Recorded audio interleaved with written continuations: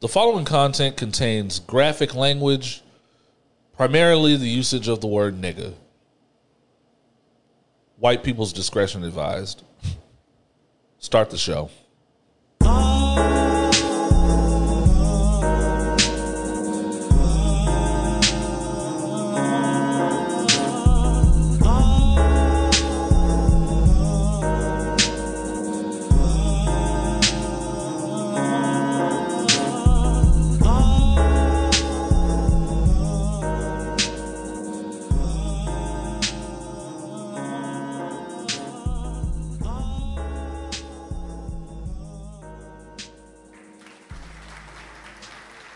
Sometimes you gotta tell them. You gotta let them know. Everyone thinks they're ready for nigga until they experience nigga. You make a good point there. I'm just saying, not everybody is nigga prepared. Not everyone. It's true. Niggas plus information plus alcohol equals opinions while black. Your black ass cheat sheet for the week in foolishness and fuckery. I am your boy Oz, and I am D. Randle, aka Captain America.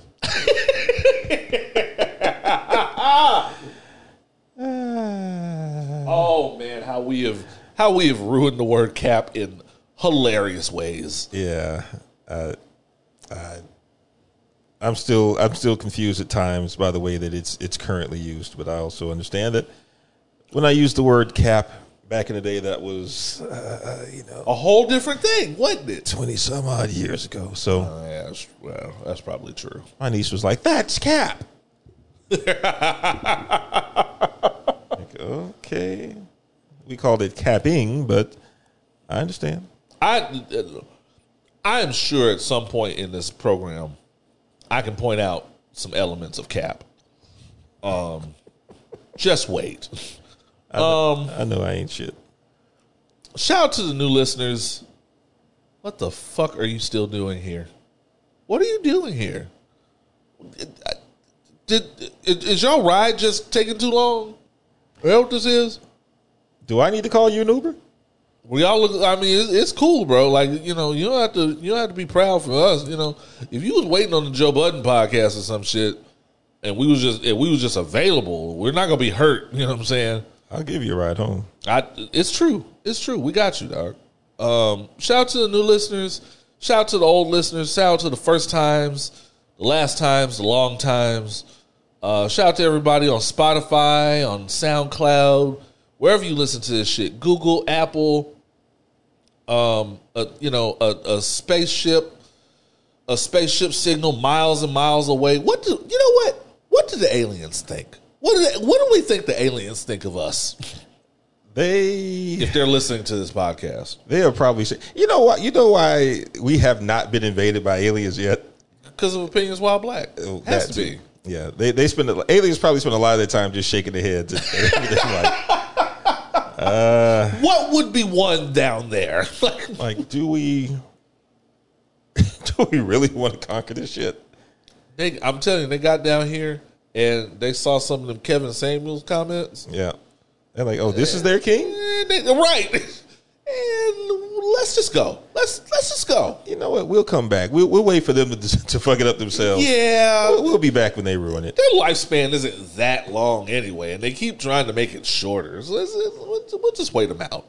Yeah. Also, we're not really leaving the earth with much for them to conquer. Yeah, pretty much. We're just leaving them with just a broken tundra full of like fucking Funyuns bags and shit. We're leaving the earth like we ran out on the lease. Aliens are like, we ain't gonna clean all this shit up. Nah, I'm good. Like that episode of Atlanta where the white girls got out of Dodge once child services came. Yeah. They just left all that bullshit they were making and just got the fuck out of there. Yeah, that's how we left the earth. That's exactly how we leaving it. It is episode 182. 182. We are on 182. How are you, D. Randle? How was your week? It's all right. Well, last night I attended my first Radio Galaxy show, and since before the pandemic. Oh shit! So a good time was had by all. They still got it. Okay, okay. Good turnout. Good turnout. Threw up a couple new joints on there. Okay, okay. And they are planning some more shows for the summer, so you'll have plenty of opportunities to still see them. Okay, all right. That's right. We'll be out here, and I believe the album should be dropping this summer.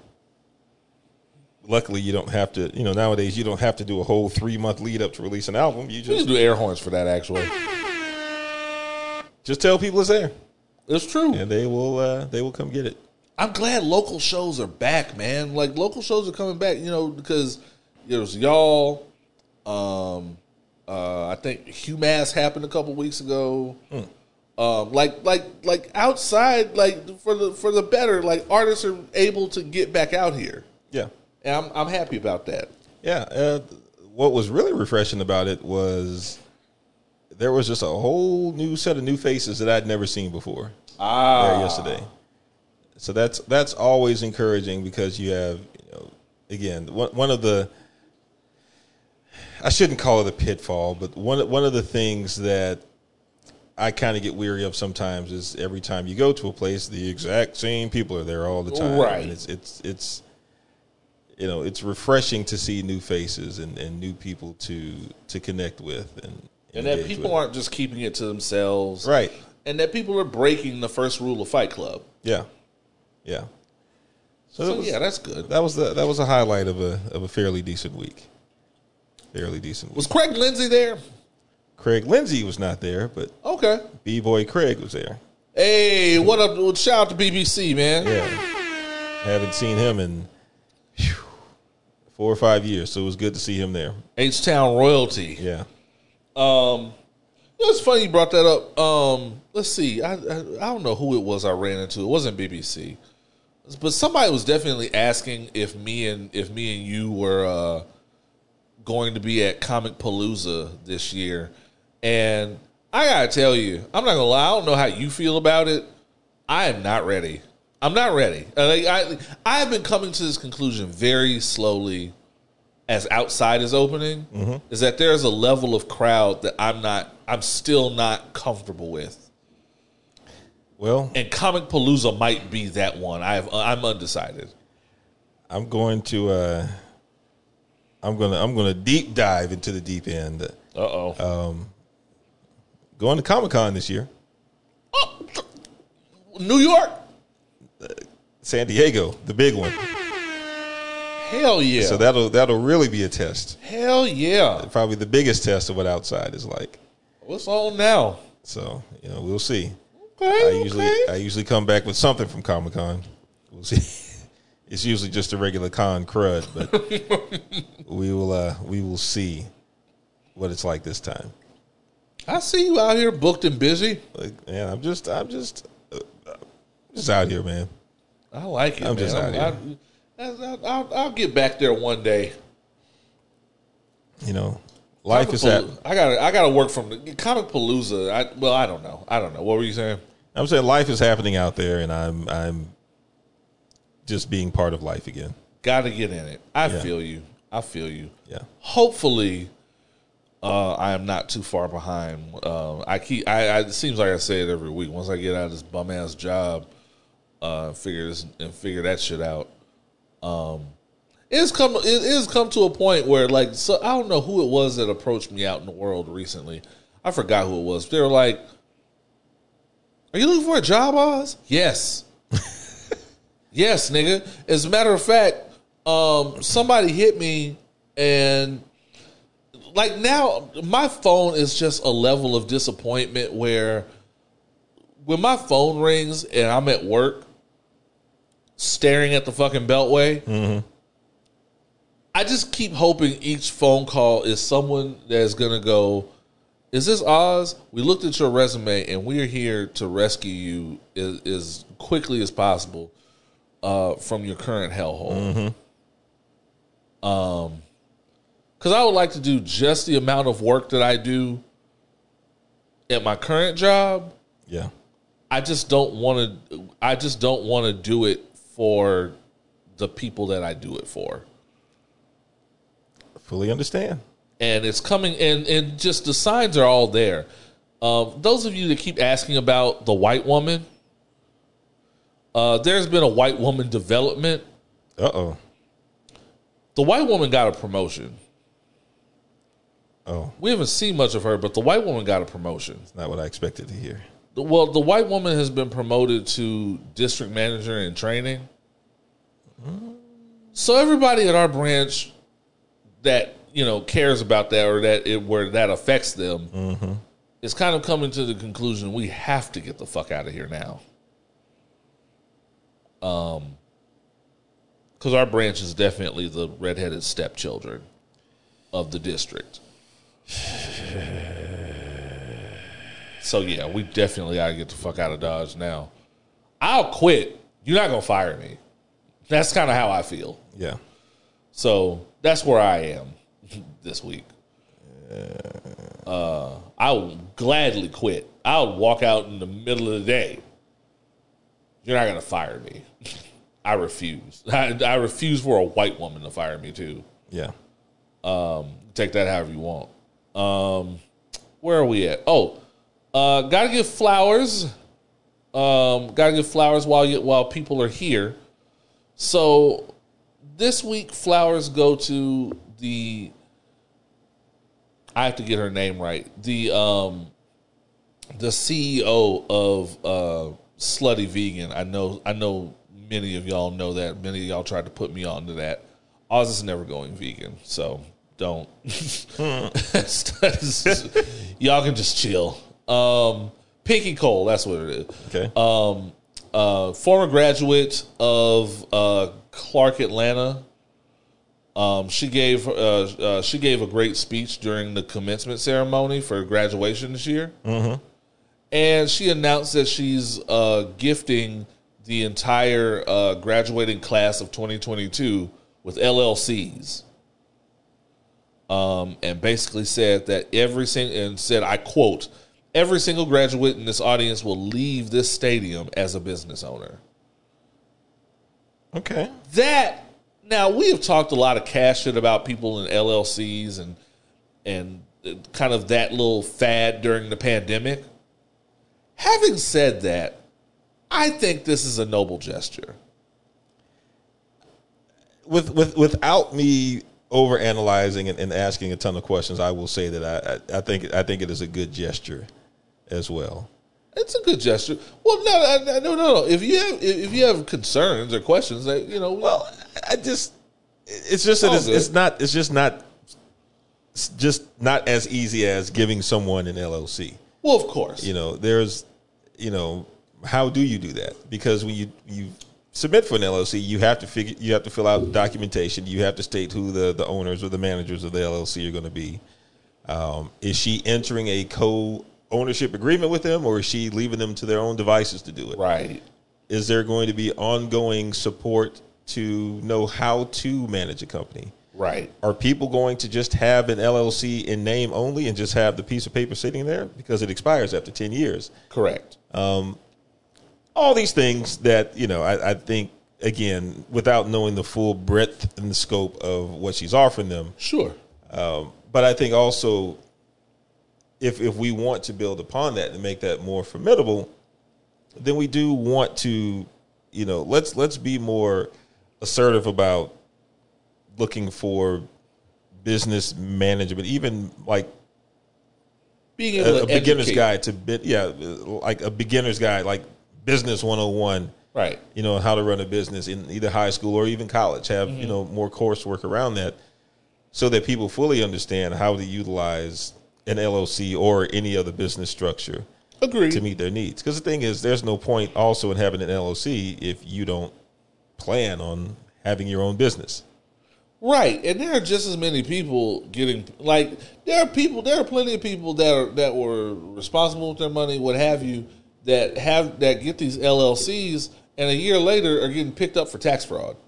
Yeah, we haven't forgotten about you PPP loan niggas. Yeah, and neither is the IRS. We just have to make sure that the education piece goes along with it, because you can't just give someone a business name and expect them to instantly thrive. Right. This doesn't change the course of their generational wealth structure. Right. And that's definitely a conversation that I think needs more nuance to it that I don't think we're going to accomplish here on this podcast in any one episode. I would actually challenge them if we really want to make it work. Well, it would be more money for them. I was just thinking, I would even challenge them to figure out a way to give incoming freshmen an LLC, and during the course of their time there in college, helping them to develop that over the first 4 years. Encourage them to get some. Now, we know that a certain number of people drop out before they graduate, but I would say if an incoming class of freshmen majored in business and elected, and let's just say it's the ones that elected to do a course, like if you really want to have a course in entrepreneurship and business management, freshman year, have them establish an LLC. Even if it's 500 students, have them establish an LLC. And part of the coursework over the next 4 years in going to get towards getting a degree is building and managing that business over the course of 4 years.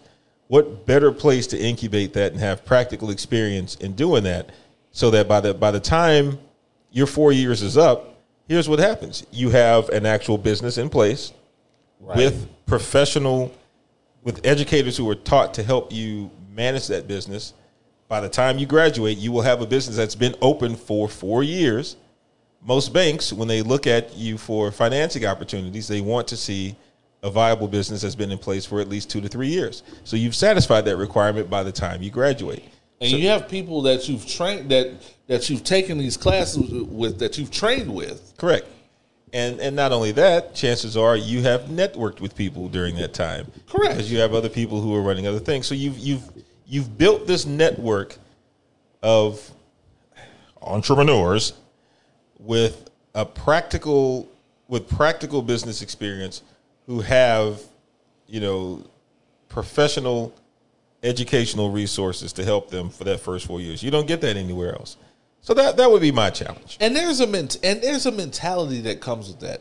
Let me add this. There's a mentality that comes with that emboldens you differently. I've only ever known the workforce that I know.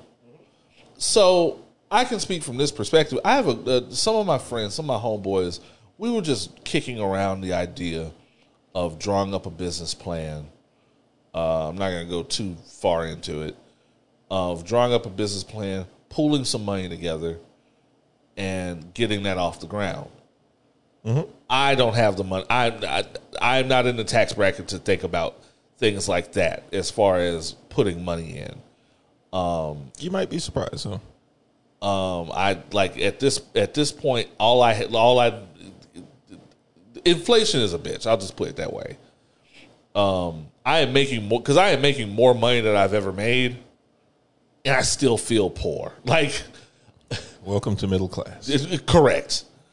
And so I was like, I know I don't really have the funds for that. I would like a job. Yeah. Like I would like an boots on the ground job, but I will not. And my friends laughed at me. I was like, I refuse to hold a mop. And they were like, nigga, that's a good starting point. We're not gonna make you a fucking janitor, fam. Like you have transferable skills, and I know you feel that way. I know you feel a certain way right now because of your job situation. But if we put you on anywhere ever, we're not making you a fucking janitor. Relax, dog. But when you come from a certain aspect of the workforce, your mind is trained that way. That's true. And your mind is trained in those entry-level positions. And even when you come up and even when you advance in those fields, you still kind of have that idea. And so the idea of being your own boss, or the idea of even being one of many, is something that I think we should be in teaching. Now, not everybody is a boss and not everybody wants to be, and that's fine. But I think the workforce pushes that on you. And I think we want to educate people in a way to where they at least understand that you don't have to do that at the behest of the workforce. You know what I mean? I think the biggest decision that people need to make overall is, what is it that you want to do? And if you say being a business owner, that's not the answer. What type of business? What will you do day in and day out? What service do you want to be imparting? What is the actual action or activity that you're participating in as a business owner? Correct. If you want to say, well, I want to make money, again, that's not the answer. If you want to say you want to be an entrepreneur, again, that's not the answer. Everyone wants to make money. What are you doing at 9:00 a.m.? Right. You're not entrepreneuring. Correct. That is not an activity. That is not a thing that you do. So when you want to establish a business, and I know I kind of gotten off topic. No, this is all kind of related. It boils down to, what do you want to do? And start there. Correct. That's all I'm saying. Yeah. No. That is a good thing to unpack. You see the shit that we unpack sober? Yeah. It's a little wild, like, you know.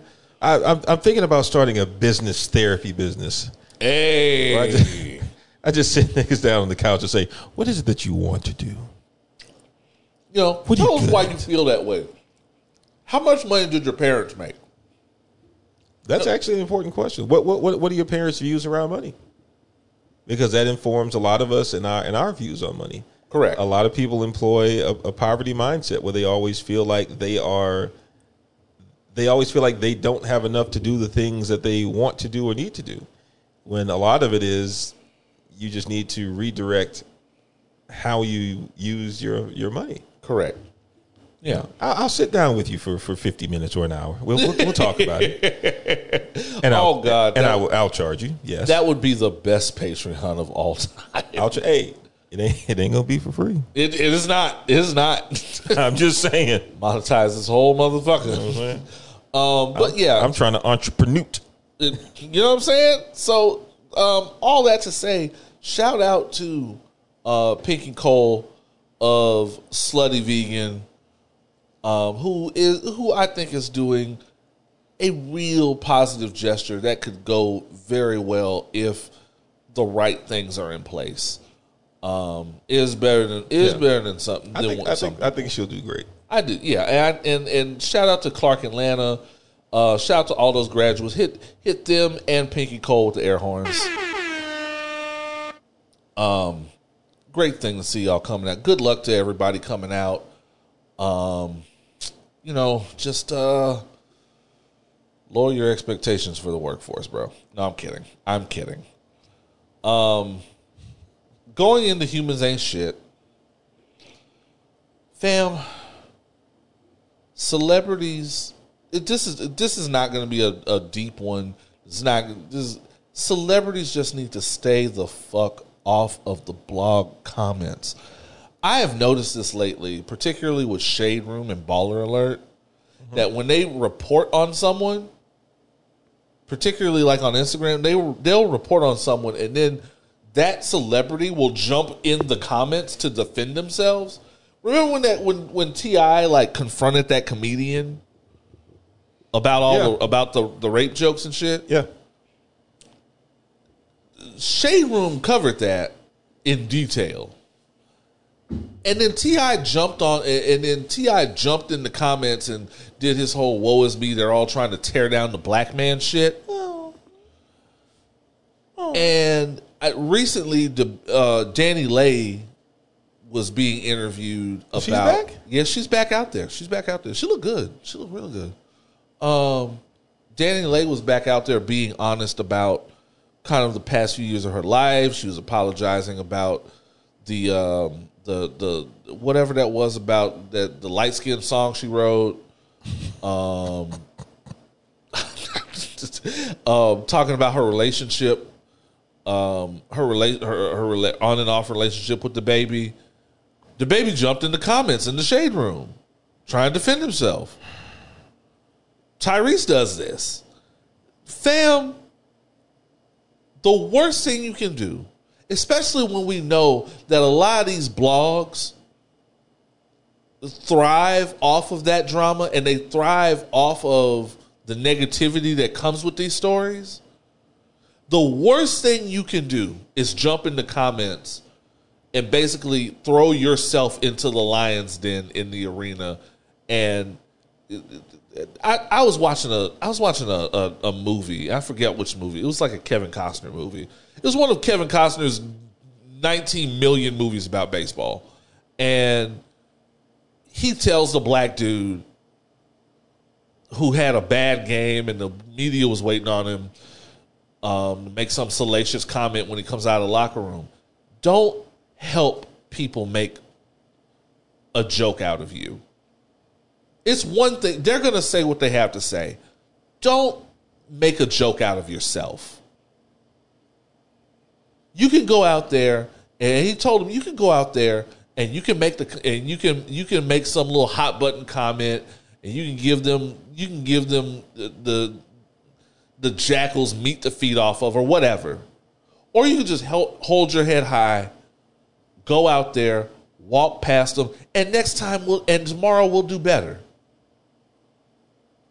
But don't help anybody make a joke out of you. And I'm not saying this necessarily in defense of the baby or necessarily in defense of any of these stupid niggas doing stupid shit. I'm not saying, that's not what I'm saying. But at some point because it's the Shade Room, because it's Baller Alert, it's going to be someone that isn't as ratchet and terrible as T.I. or the baby or Tyrese or whoever. Because they'll find someone to malign in the absence of them. Don't ever help anybody make a joke out of you. And you know who understands this amazingly enough better than anybody? Cardi B. Every time these motherfuckers say something unfavorable about her, she turns around and sues them and owns her wife and kids.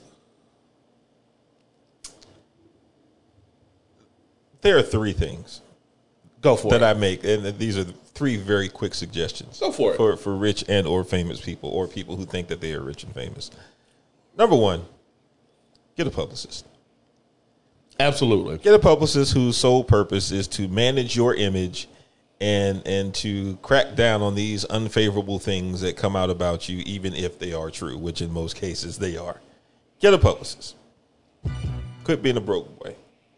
Number two, understand that for you, for the rich and famous and who believe that they are rich and famous, social media should be mostly one-sided.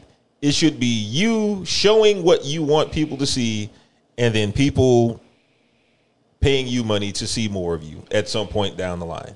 Think of it that way. If you're a T.I., your whole purpose with social media is to show people what you're doing, and then at some point people will either buy your music or they won't. Or whatever it is that you do. It is not a genuine two-way conversation with quote-unquote common folk. That is number two. And number three is really the suggestion / free business idea for somebody else out there. There needs to be a social media platform specifically for rich and or famous people or people who think they're rich and famous so they can comment to each other and not worry about what regular ass folks like us have to say about them. That was Clubhouse for a while. They shouldn't have opened it to us poor folks. That's why nobody's there now. That is exactly what. So give DJ Khaled and his buddies their own social media platform and let them be as problematic as they want to be amongst each other in a safe space, because that's what they really want. Give Whack 100 somewhere to go. Right. Because if you want attention from the from the proletariat, as we call ourselves, I guess. If you want attention from us, just know that it goes both ways. It's true. They will lavish attention upon you, and they will also tell you why you ain't shit.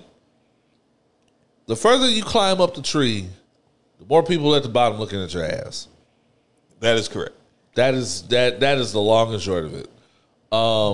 T.I. is definitely the short of it.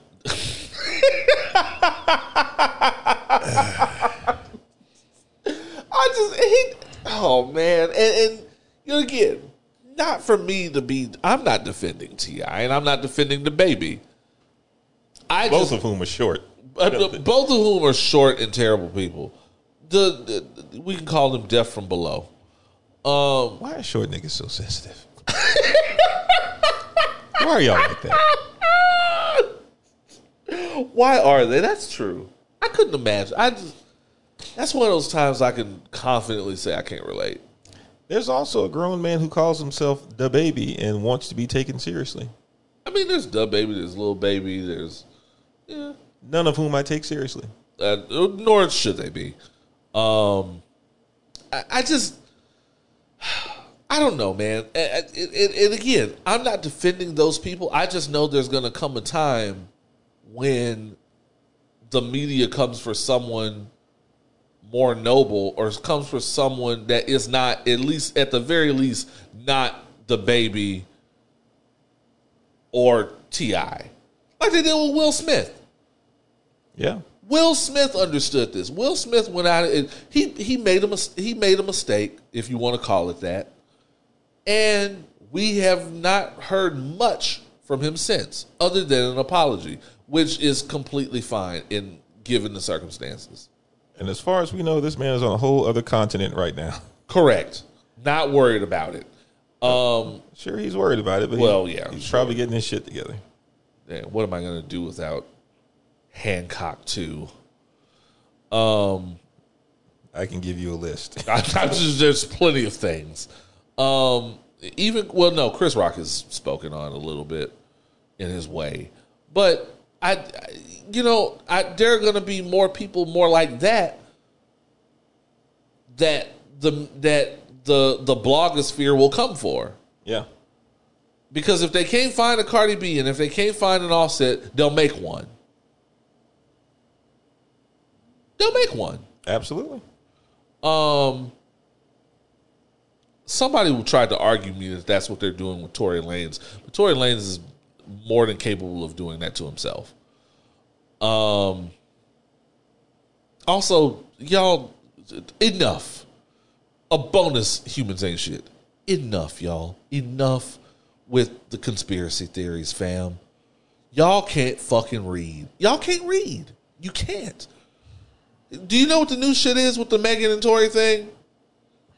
I'm sure you're going to tell me. So, now a doctor, allegedly the doctor that worked on Megan, has confirmed that he removed glass fragments from her foot. The manosphere and the He-Man woman haters are like, well, glass doesn't sound like bullets to me.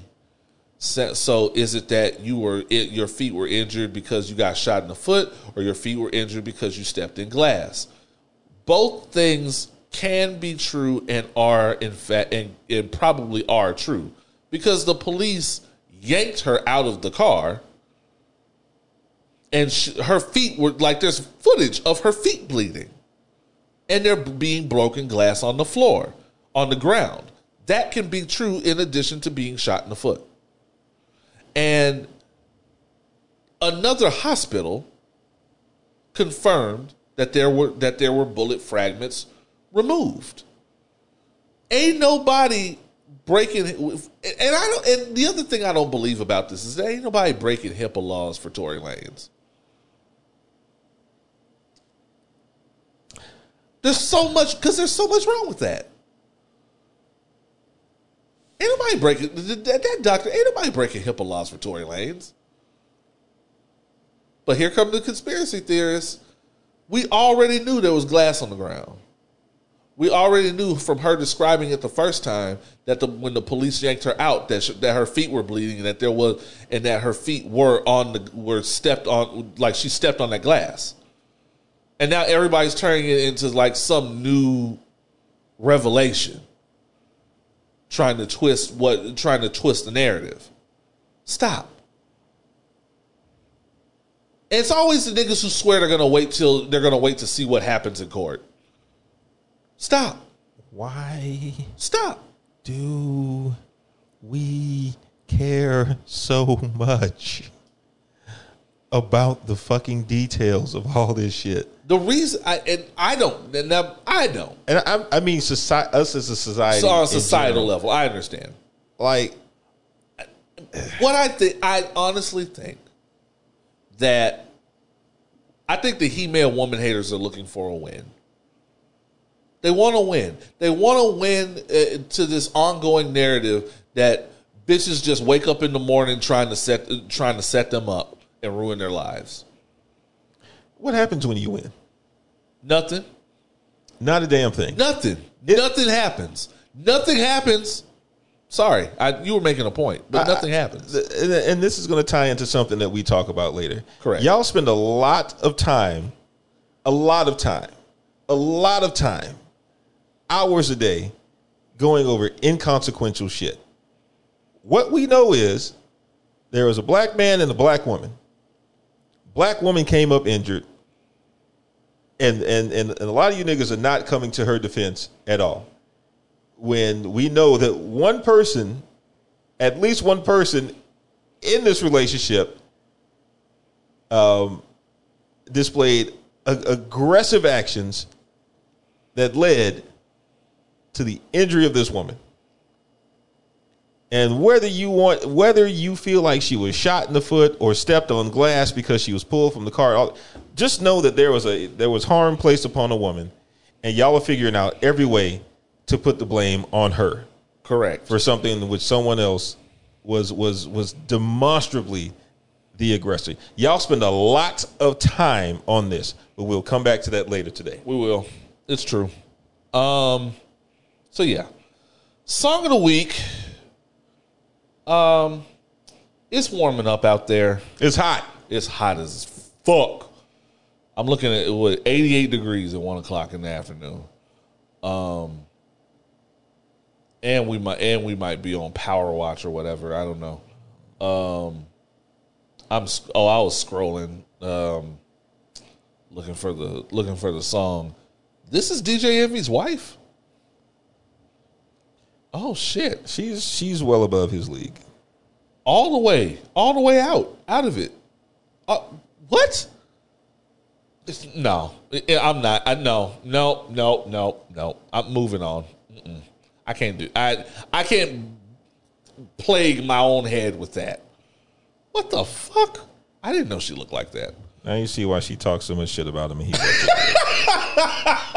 because he's never going to do better. He won't. He won't, including and especially Erica Mena. It's hot out there. Outside is back, basically. It never left. I would say down south it never left. Let me hit y'all with a little. This is kind of a nice little upbeat joint. This is Rotimi with Decisions. I like Rotimi, man. Kind of a slightly lower budget Jadena. Wait, that's not a selling point for me. But my mind is open. Go ahead and pour yourself something. Get comfortable. We'll be back with more opinions while black. Let's go.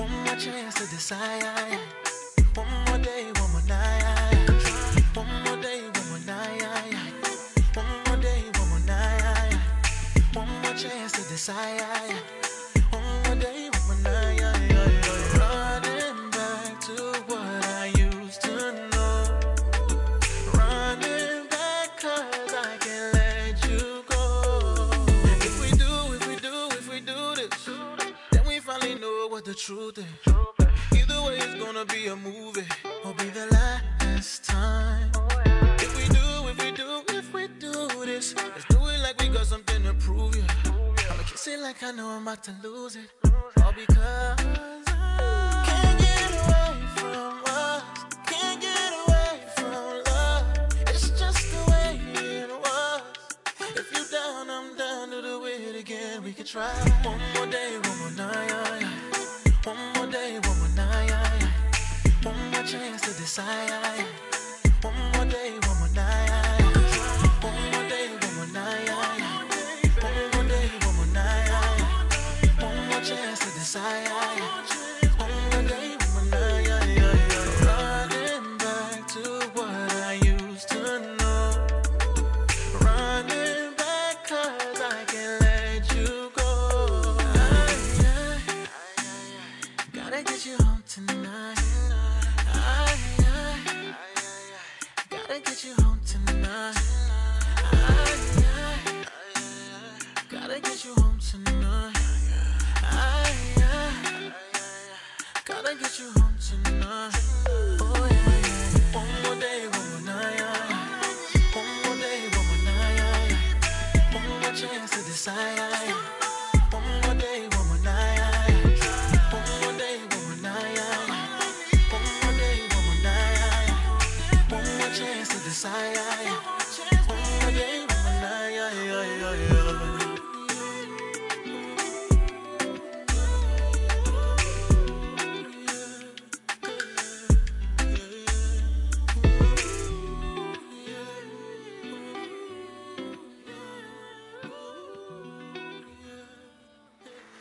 No. I'm gonna hold your feet to the fire about an off-air conversation we just had. Okay. I was informing him that Rotimi, who you just heard in that Song of the Week Decisions, is an alumni that was formerly on Power, the worst TV show on earth. And I was just informing him that he, as an actor, wasn't so bad. His role was bad, but Power is basically a competition. It's like American Idol, but for the worst actors in Black America on Earth. And the worst actors, Lala Anthony was on this show. Mm-hmm. Lala Anthony might be the worst actor ever. And considering the fact that she was in such good company of bad actors and actresses, that's saying a lot, because Mary J. Blige is on Power. And if you're a worse actress than Mary J. Blige, and he tried to come to Mary J. Blige's defense and say, well, she has, name a Mary J. Blige slap. Name a Mary J. Blige movie slap. Almost a movie, but not quite. Umbrella Academy. Okay. Yeah. When they don't really give you shit to do. Hey. They didn't really give her shit to do. So it wasn't that one. It was hard to fuck that up. She's better than Common. Yes, she is. That's true. Much better actor than Common. I made it. I will say. I made it, y'all. Barely. There's a lot of people that's better actor than Common that's terrible.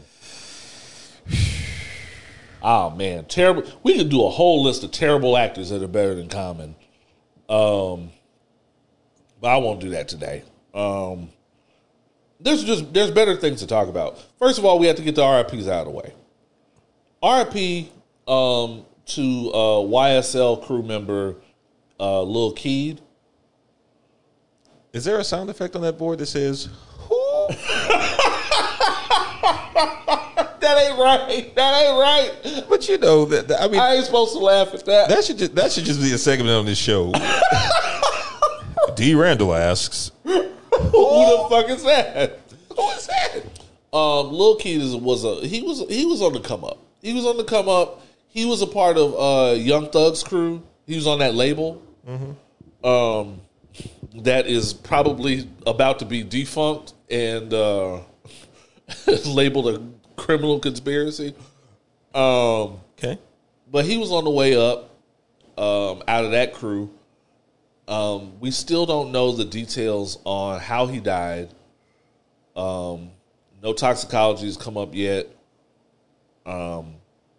It seems like he wasn't shot, or else that would have been kind of the lead of that story, one way or another. Young kid though, young, like early 20s, young.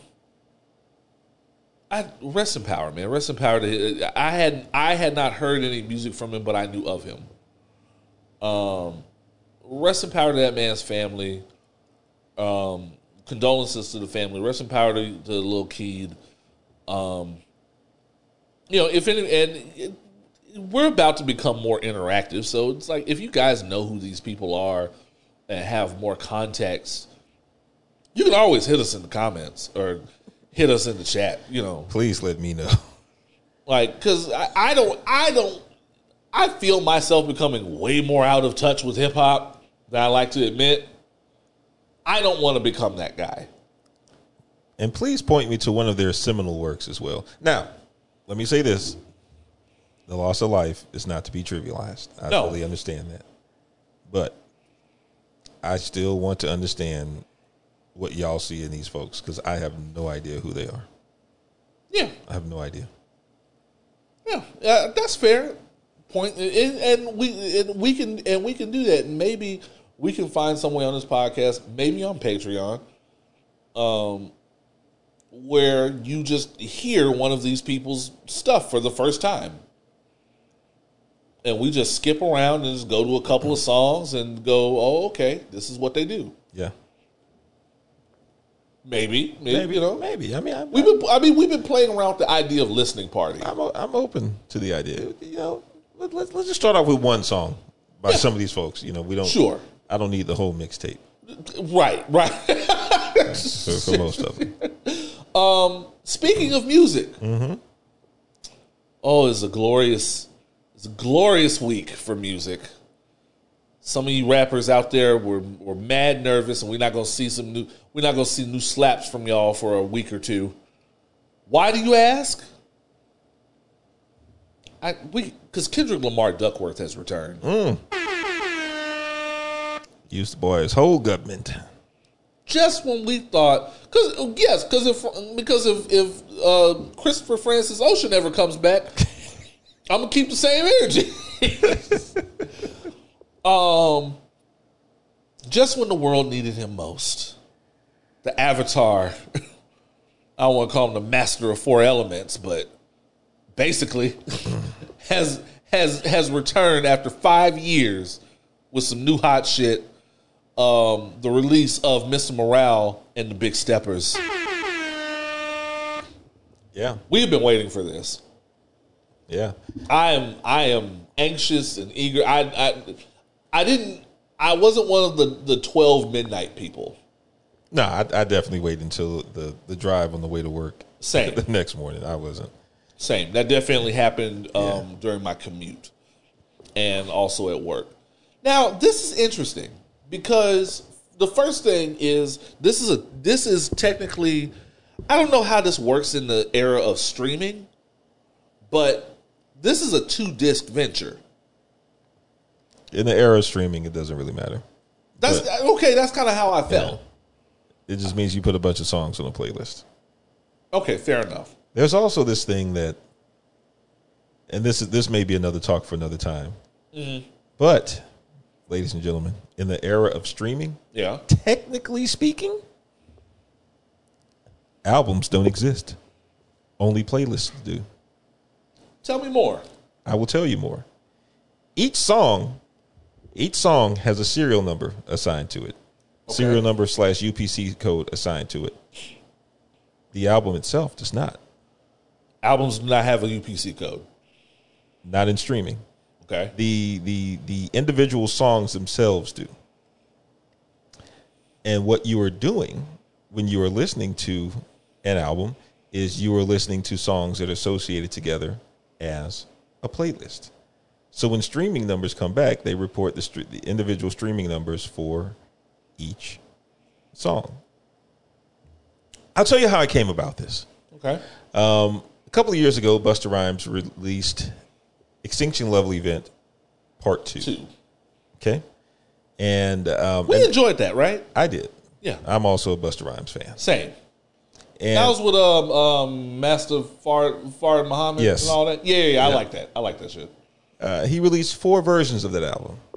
No shit. And I was like, wow. He released the regular one, extended, super extended, and then like deluxe. Sure. And I noticed that when he would release each subsequent album, the posted streaming numbers in Spotify didn't restart from 0. They basically restarted from where it left off. And when I toggled from album to album and looked at song to song, I was like, oh, the numbers are the same for each song. So what he's not actually releasing new albums. He's releasing new playlists and just adding songs to that playlist. This is where I say Drake was a little bit ahead of his time, because a few years ago, remember Drake released that one album that he said, nah, it's not an album. It's a playlist. It was the one with Scorpion. That might have been it. Yeah. He said it's not an album, it's a playlist. That was Scorpion. And now I understand. He was actually correct. So what you're actually listening to is you're listening to a collection of songs that are related under a playlist. Okay. Not that it matters. Not that it matters. That's interesting. It's really more of a technical thing and more of an industry type thing. Now, would you agree that even though now on the technical and on the business aspect, technically the album does not exist? It does. Would you agree that there is still there's still artists seeking the creative venture of an album? Do we think that correct? Is, correct. And actually, let me correct something that I just said. I said that the album itself does not have a UPC code. It actually does. Yes, I apologize for that. When you are listening to streaming, though, they're streaming the numbers for each individual album. The album itself does have a UPC code, because if there is a physical component for it, i.e. vinyl or CD, they want to commodify that as well. But what you're listening to when you're listening to streaming is a collection of songs, sure, associated by a playlist. Okay. But yes, when Kendrick Lamar sat down to make this body of work, he did not sit down to make a playlist. He sat down to make an album. Yeah. It's just that when it reaches us, it's just a playlist with songs associated with it. Sure, sure. Neither here nor there. But that's good to know. That's good to know. A lot of people probably didn't know that. I didn't know that. Yeah. So a lot of artists cheat now. I shouldn't say cheat. A lot of artists play the game nowadays by releasing an album. No, they cheat. And then a couple of weeks later, they will release a deluxe version of the album, which is just an addition of a couple of songs to the same set of songs to prompt people to listen to those songs repeatedly to drive those numbers up. Oh, then let's not sugarcoat it. They definitely cheat. Ask Nicki.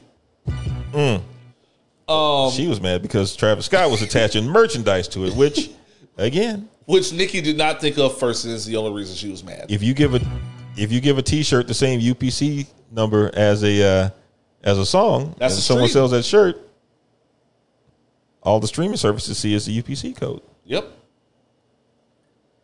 Nicki just mad she didn't think of it first. But Kendrick released an album, and two things that I was looking forward to. Okay. Were my friends who hate Kendrick. Oh God, yes. And say that when he raps, it sounds like he's rapping with his neck. Shout out to FWJ. Sounds like he's rapping with his neck. Why is Frank so rude? There's been an ongoing debate. He feels about Kendrick the way that I feel about MF Doom. And we've had this eternal 10-year debate about it. But it's fun. Also, I've been looking forward to the discourse from people who are looking for hidden messages of misogynoir and hotepness and all these things that they come to love and appreciate from Kendrick.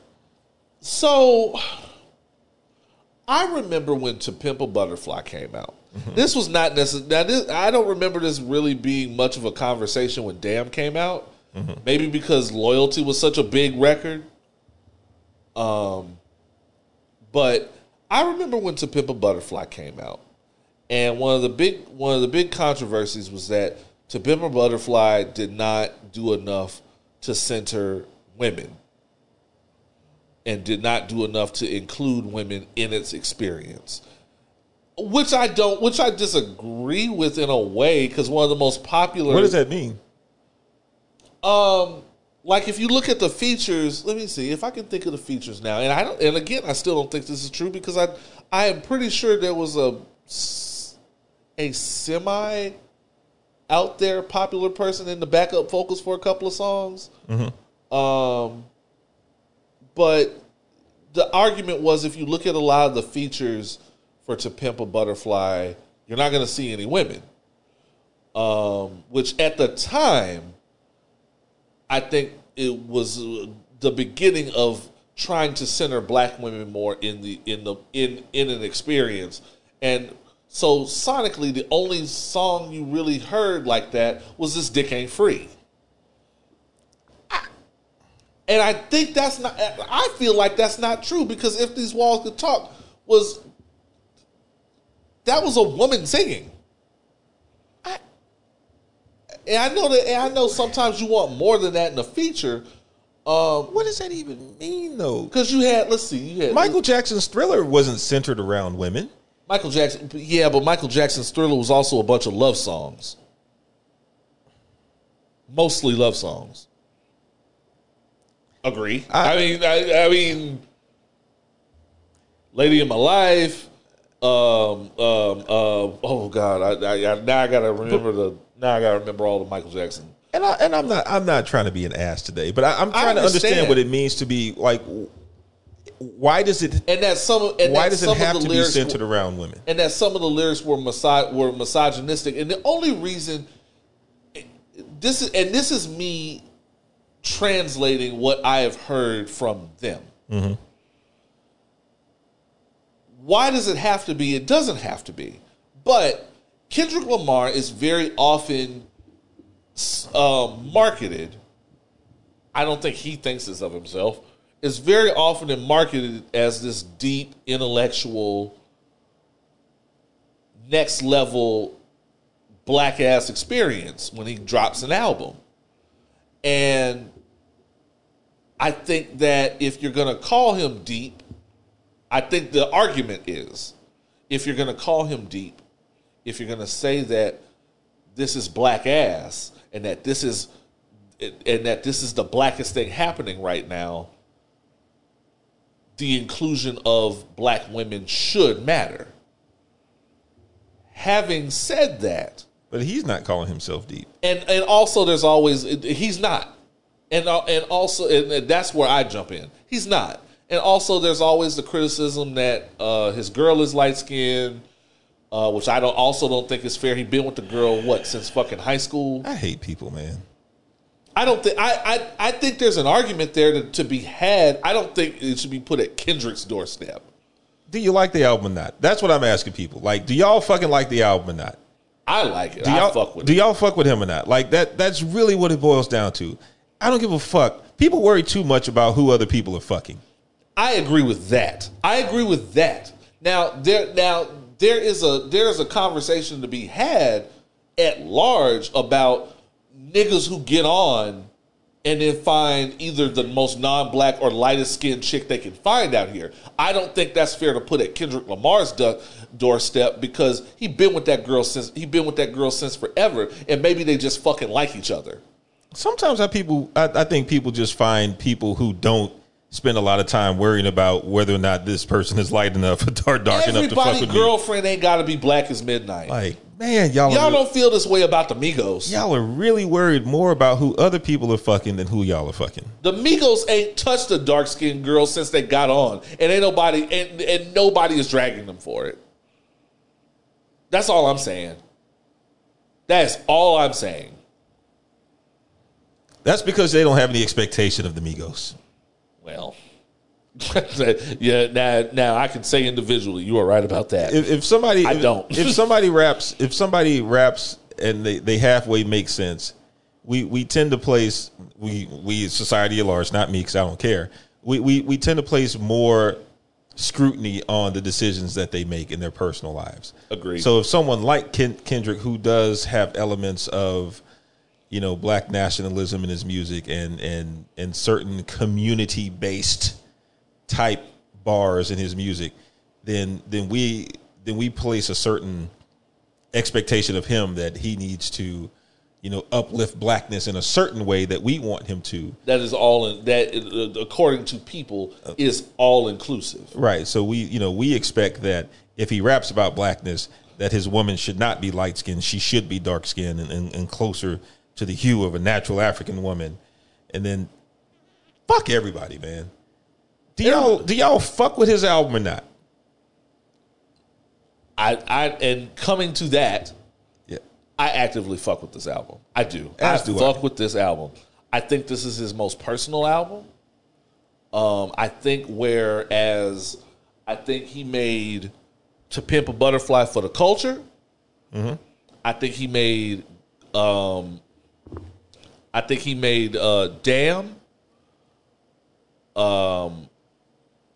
For the Rapidy Rappers. He made Damn, and I think he made Damn in Section 80 for the Rapidy Rappers.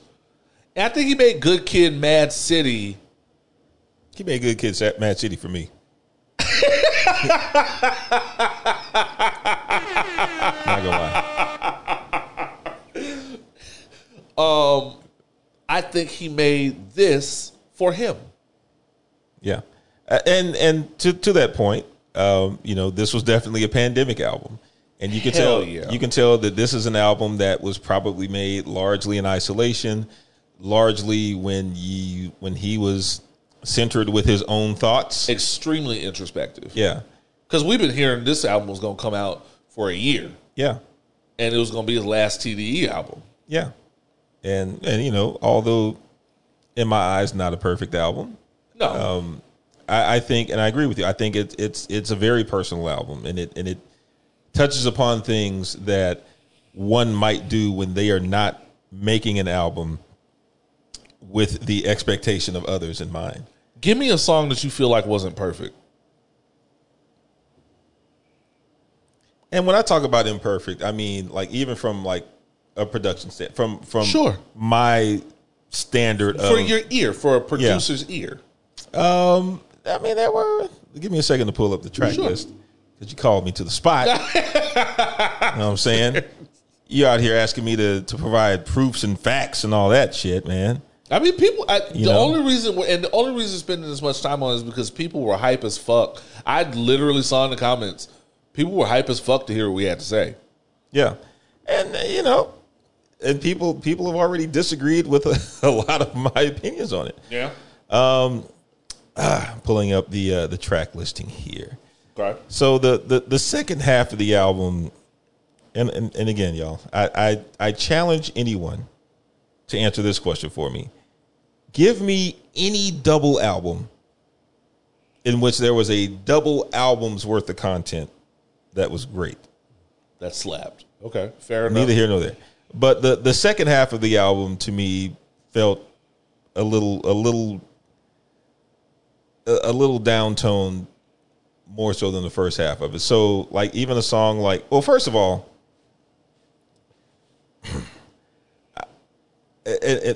problematicness aside, sure, y'all are never going to make me like anything with Kodak Black in it.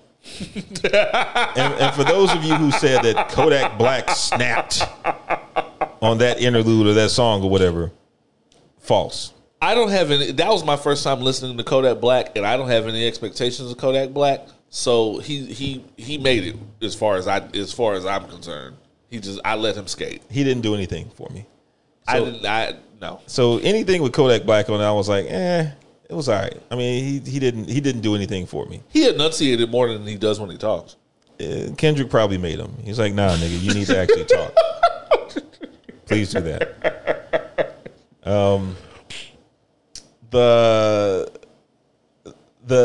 The Mother I Sober song, I liked conceptually, but again, I think production wise, it was a little boring.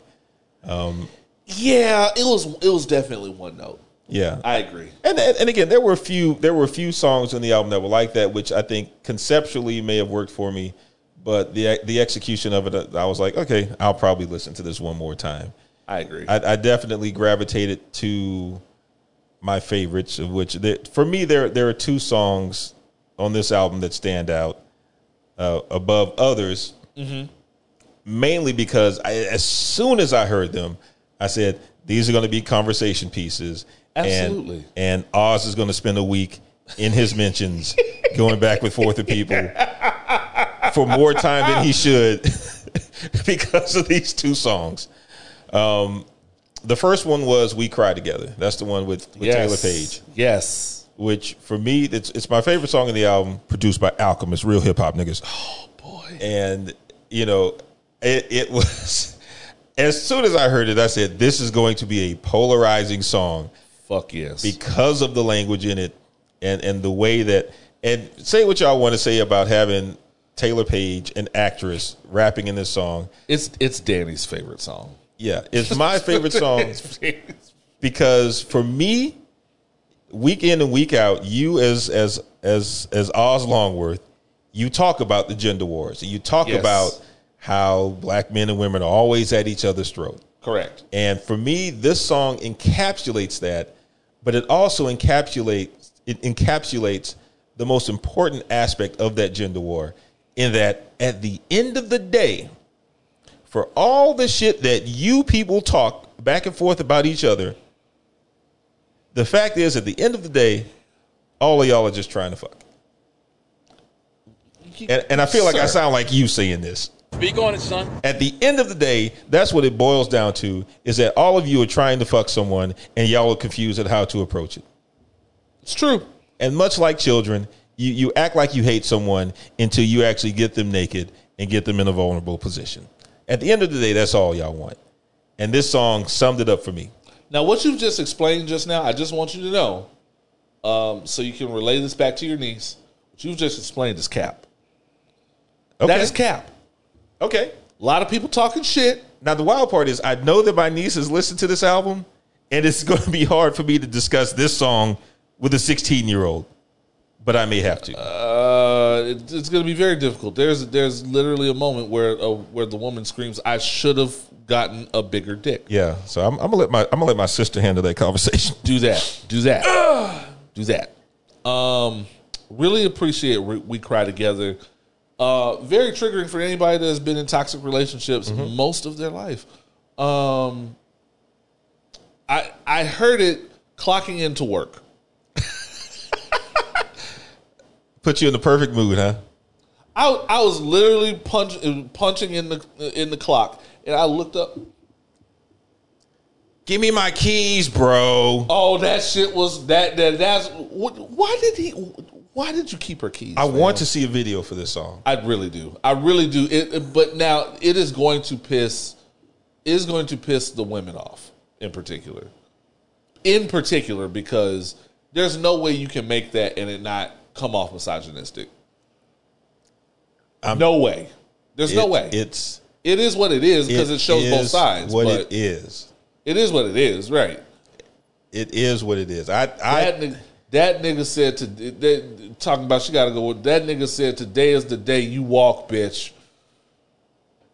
That is some powerful shit. I've never gone through that myself. Never will. But that was some power. That was some wild shit. The other song that I think is going to be very polarizing, if not already. It's already proven to be that way. It is. Is Auntie Diaries. Yeah. And this one I thought even more so than We Cry Together. I was like, this is phenomenal. Because this is a very honest look at how views on sexuality and gender roles and homophobia and transphobia have evolved over time. And again, this is another one in which I think about my niece, because my experience with my parents, in particular with my father, and in dealing with gender roles and sexuality and homophobia, are very, very, very, very different from my niece and what she has experienced and what she's been exposed to. in that, just kind of a spoiler. For her, it's more normalized than obviously for me. It was from the way that I was, I'll loosely say, educated by my father. Mm-hmm. It was obviously much, much, much more taboo back then. But this song highlights that, and it highlights even Kendrick's own admitted ignorance in using certain terminology, the F slur, we'll call it, to address people, which, I, in the rare moment that I was brought to Twitter this week, I saw a couple of very long threads in which people were going back and forth about this song, in particular, man. Kendrick's use of the F word. And not just the F word. People were commenting on him misgendering the character in saying that, what was it? My auntie's a man now. And using a dead name. Which is another term that I just learned in the last year. And referring to the auntie as him instead of the new her. But my argument is that he's staying in character. Correct. As far as the family goes, and I think we can all be honest, is that we have those family members that'll go, I'm still calling him what his mama called him. Yeah. And his mama called him a damn man. We have those family members. Right. And we don't talk about it because we want to act like those family members don't exist or that we have to cancel them, which again, another sign of cap. Very few of you are canceling your family members. You are. It's cap. Can Auntie Demetrius still cook good? Probably so. You still eating? You are still eating that potato salad. You're still eating their potato salad. Correct. Whatever their personal pronoun is, you still eating that potato salad. Correct. So don't be a fool. And he even talks about the own evolution of his understanding of the terminology in the context of the song. Correct. So I'm like, if I'm not one to tell people what they should, we didn't know better. We were 7. He literally said that. And if I'm not, I am not one to dictate what people should and should not be offended by. But if you are offended by some of those things that you have a problem with in the song, first question I would have to ask you is, did you listen to the entire song? You have said worse to and about people when you were 7. Right. And to even contextualize it at the very end, he even talks about his own ignorance in ownership of a term. Because at a rap, and I remember this story, at a rap show, he would not allow a white fan to say nigger. Correct. So again, bringing it full circle, his understanding of why it is wrong to use the F word because it is damaging to some people is the same reason why he has to accept why a white woman using the N word is damaging to some people. Correct. And even though this is a very, very, very, very, very small sample size, I did reach out to a couple of friends of mine who acknowledge to being part of the queer community. And I asked them, as I said, listening to this song, and I'm going to this Twitter argument that some people have that, he still could have done the same thing without using the F word. Right. I asked them, I said, within the context of this song, and again, y'all, this is a very small sample size and is not indicative of everyone of the community who identifies themselves as queer. So when y'all come for Oz and not me, because I don't have mentions. I don't have mentions, so I don't have to worry about this shit. All of them said, I understand within the context of the song that the uses of that word is what really punctuates the feeling behind that in the song. And they did not take personal offense to him using it in the context of the song.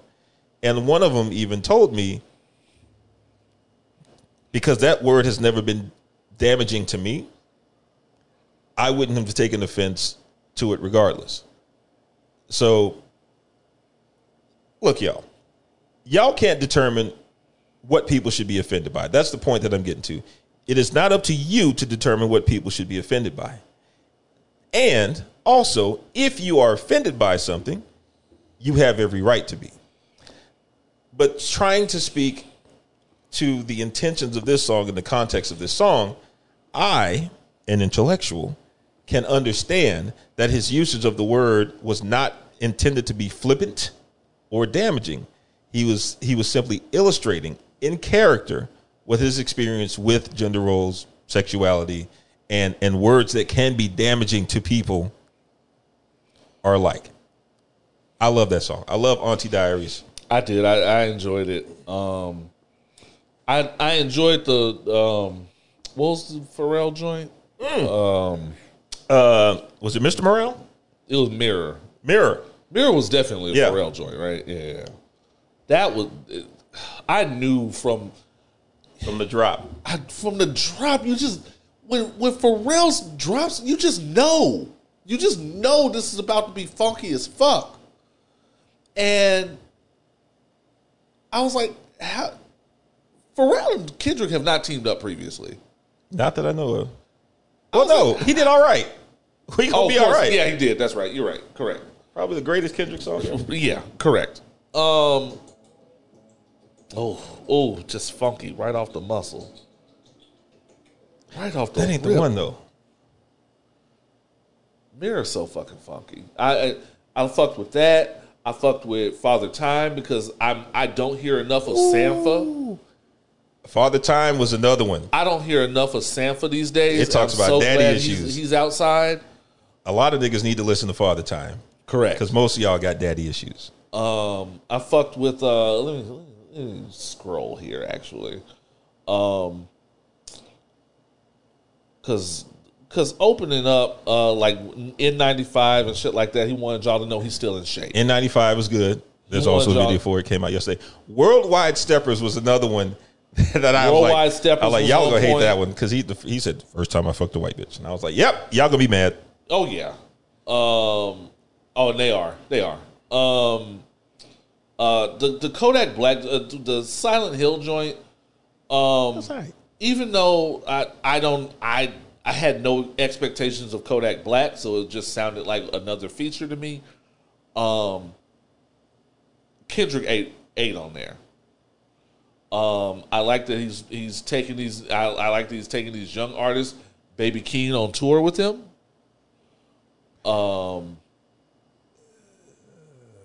You gotta train you have to train the youth. You have to train them up.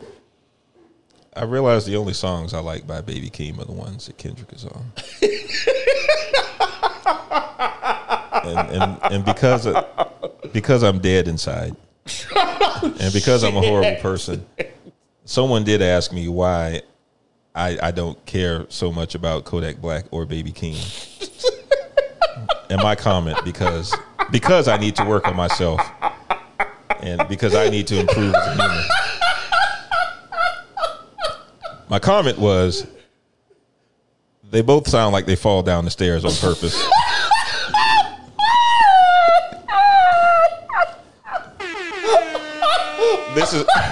This is my cry for help.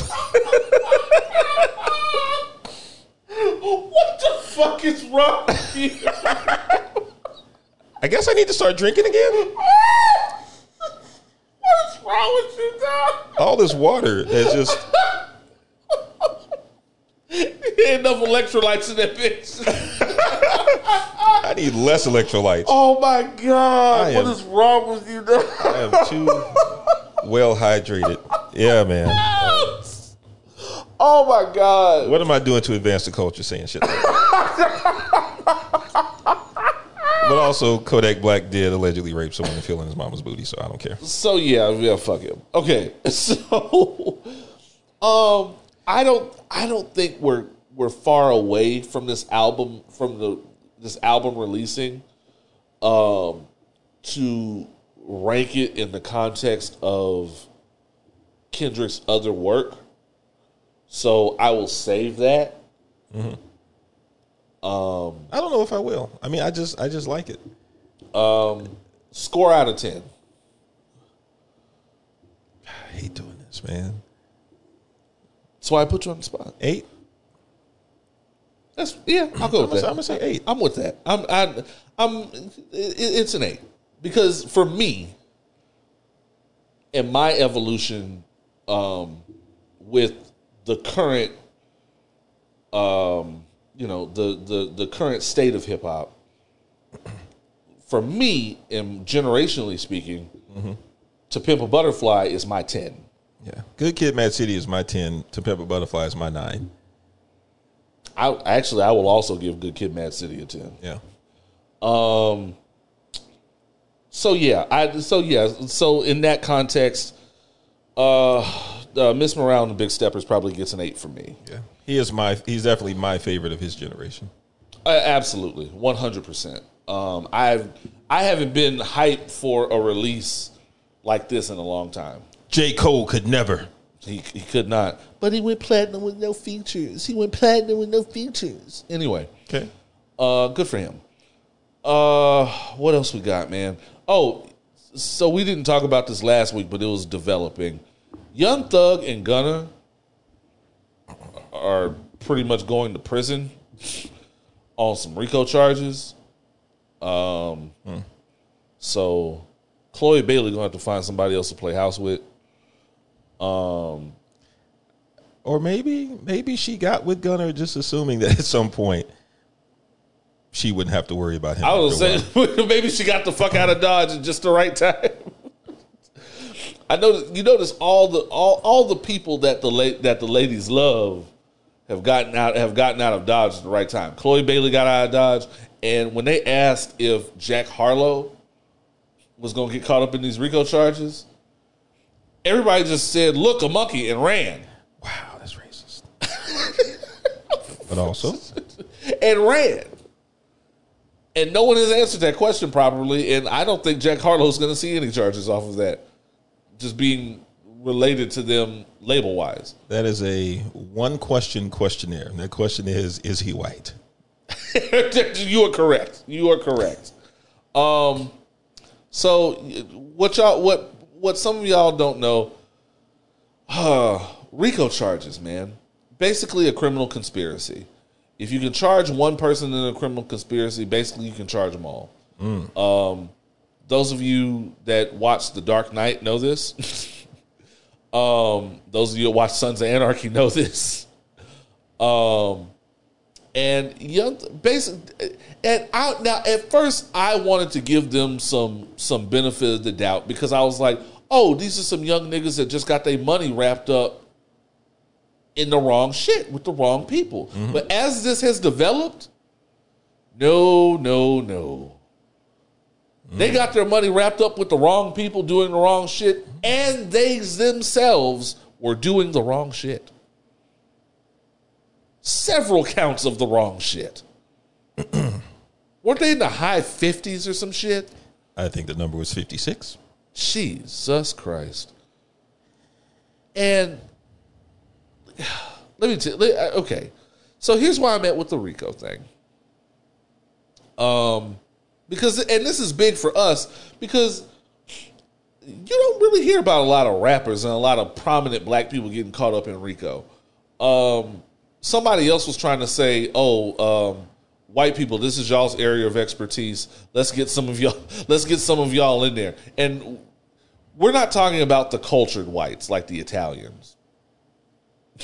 Someone said that on Twitter, the cultured whites. The spicy whites. No, we're talking about like middle class, upper middle class motherfuckers. What was the Enron motherfucker's name? Ken Layton. Oh God. Everybody in Houston know Enron. Everybody in Houston know Enron. Everybody know what that little special looking building used to be. That building's still empty. Is it really? The one that they built right before they went under with the big circle. With the big circle. That shit's still empty. Shut up. Mostly empty, I should say. Yeah. I'm sure. I did not know that. Wow. All right. So, yeah. So here's my thing, and this is a couple of issues here. They were brought up on a lot of charges based off of their rap lyrics. And I think this is big because someone on Twitter, Twitter is like detectives now. Mm-hmm. They put together a list and a photo montage of all the people from this particular generation of rapper that are in prison. That are in prison or have done a lot of time. And it was a lot. It was a lot. Like it was a Jeopardy game board. It was a lot of motherfuckers on there. A lot of motherfuckers that, by the way, as a 38-year-old man, I did not recognize any of them. I ain't know none of them faces. Now you see how I feel when you talk about the RIPs every couple weeks. I didn't know none of them niggas. And let me say, they are really locking. Like, I've always been back and forth about the hip hop police and a lot of the conspiracy to lock up hip hop. That's a lot of motherfuckers they putting away. That's a lot of young, dumb motherfuckers that they are putting away. Young, dumb, but also you can't get around the systemic racism part of it. Because Mark Wahlberg has hate crimes on his rap sheet. That's all I'm saying. Feel it. Again, Feel it. Here is an Oz's mentions warning for me again. Some of y'all are not going to like what I say. Now, let me start off by saying this. I know that Jay-Z and Meek Mill or whoever, were part of trying to draft legislation to not allow rap lyrics to be, used, right? To be used to prosecute, in court. Yeah, in court. I fully support that. Like, I fully support in a creative medium. Unless you were willing to retroactively make John Wayne a criminal for shooting people in westerns, or making Clint Eastwood, a criminal for being what he actually is, we're not fucking with that. I don't think that if you're going to put black men away based on the lyrics of their songs, I also don't think white people should be able to profit off of the crimes they commit. Right. I.e. the Wolf of Wall Street. Right. If we're going to lyrics, then a lot of country and western stars would be jailed for domestic abuse and public intoxication. You're correct. According to what they put in their lyrics. But to me, the tale of street talk and criminal tales and rap goes back to the beginning of rap itself. Yes, it does. But why aren't more, we'll say, old school rap artists being caught up in the same way that these gentlemen are? And I think it's because of the nature of how visible people are these days, and the fact that you have things like IG Live, in which people, some of these same folks who are getting caught up, have been on their lives flashing guns and drugs from their own personal devices and being pinged to where people can time you and locate you, and then show up at your house and those very drugs and guns are there that you just flashed. I think a big difference between the two is that this generation, the young thugs and the Gunners, and I'm speaking 6ix9s, the 6ix9s, when they display their lifestyles, or when they display these things and they display their adjacency to certain players that are caught up in criminal activity, a lot of times they criminalize themselves. So if someone waves an automatic rifle on the screen, or they threaten someone with bodily harm with said rifle, and they express an intent to murder someone with said rifle, and then the authorities show up and they say, well, we're going to hit you with attempted whatever, blah, blah, blah, or intention, or, possession of a deadly weapon with intent to harm someone. You can't say you don't have any proof. You literally just said that. Right. And express the person's name. When you, again, all these things that they're doing to criminalize themselves should be taken into account as well. Like, don't show your dirt is basically what I'm getting at. Correct. Don't show your dirt. People are so quick to jump on live and provide an immediate reaction or immediate access to the things that they want to say or things that they do. And they don't realize all that shit is saved somewhere. This is true. And without me having read the 88-page indictment against them, I would imagine that a lot of those things that they do and they say in public-facing ventures are the things that got them caught up. You know I'm certain of it. You know who's never going to get hit with a RICO charge no matter how famous or rich they become? Me. I have nothing to offer in that regard. So it sucks that Gunna is going to be, pushing persecution now. Apparently that's what the P stands for. Shit. But stupid. But just like people who get fucked off in child custody cases because they're on live doing wild shit with their kids in shot. Like, y'all have to understand that, be cognizant of how potent social media is and how accessible you become because of it. Just saying. Now, with that said, if they didn't do it, I hope they get a fair trial. I hope they didn't actually do it, and I hope, yeah, they will not. But again, what's a fair trial? If they have provided evidence against themselves, whatever it is, they ain't gonna get it. They gonna put them motherfuckers under the jail, guaranteed. Lori Harvey. Here's some Lori Harvey news. People were on her ass on Twitter recently because Lori Harvey talked about how she lost this. She calls it relationship weight, which for her is like 15 pounds. Regular people, relationship weight is like a year and like 30 pounds, fam. Like, but she mentioned that she only had a calorie intake of 1,200 calories and worked out twice a day, 7 days a week. Here's my thing. And a lot of people jumped on the health bandwagon and was like, that is psychotic. And a lot of people jumped on it and was like, will you shut the fuck up, you fat, lazy, undisciplined niggas. Y'all just don't know what it's like to put in that work.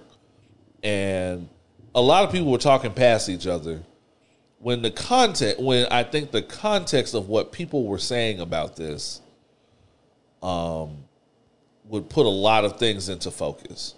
When people say, damn, she shouldn't be doing that, what they're really saying is, from a regular, everyday human, working class human's perspective, that is psychotic. I could not get up in the morning, work out,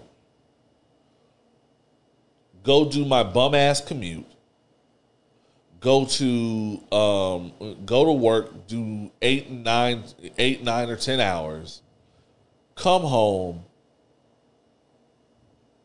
cook dinner,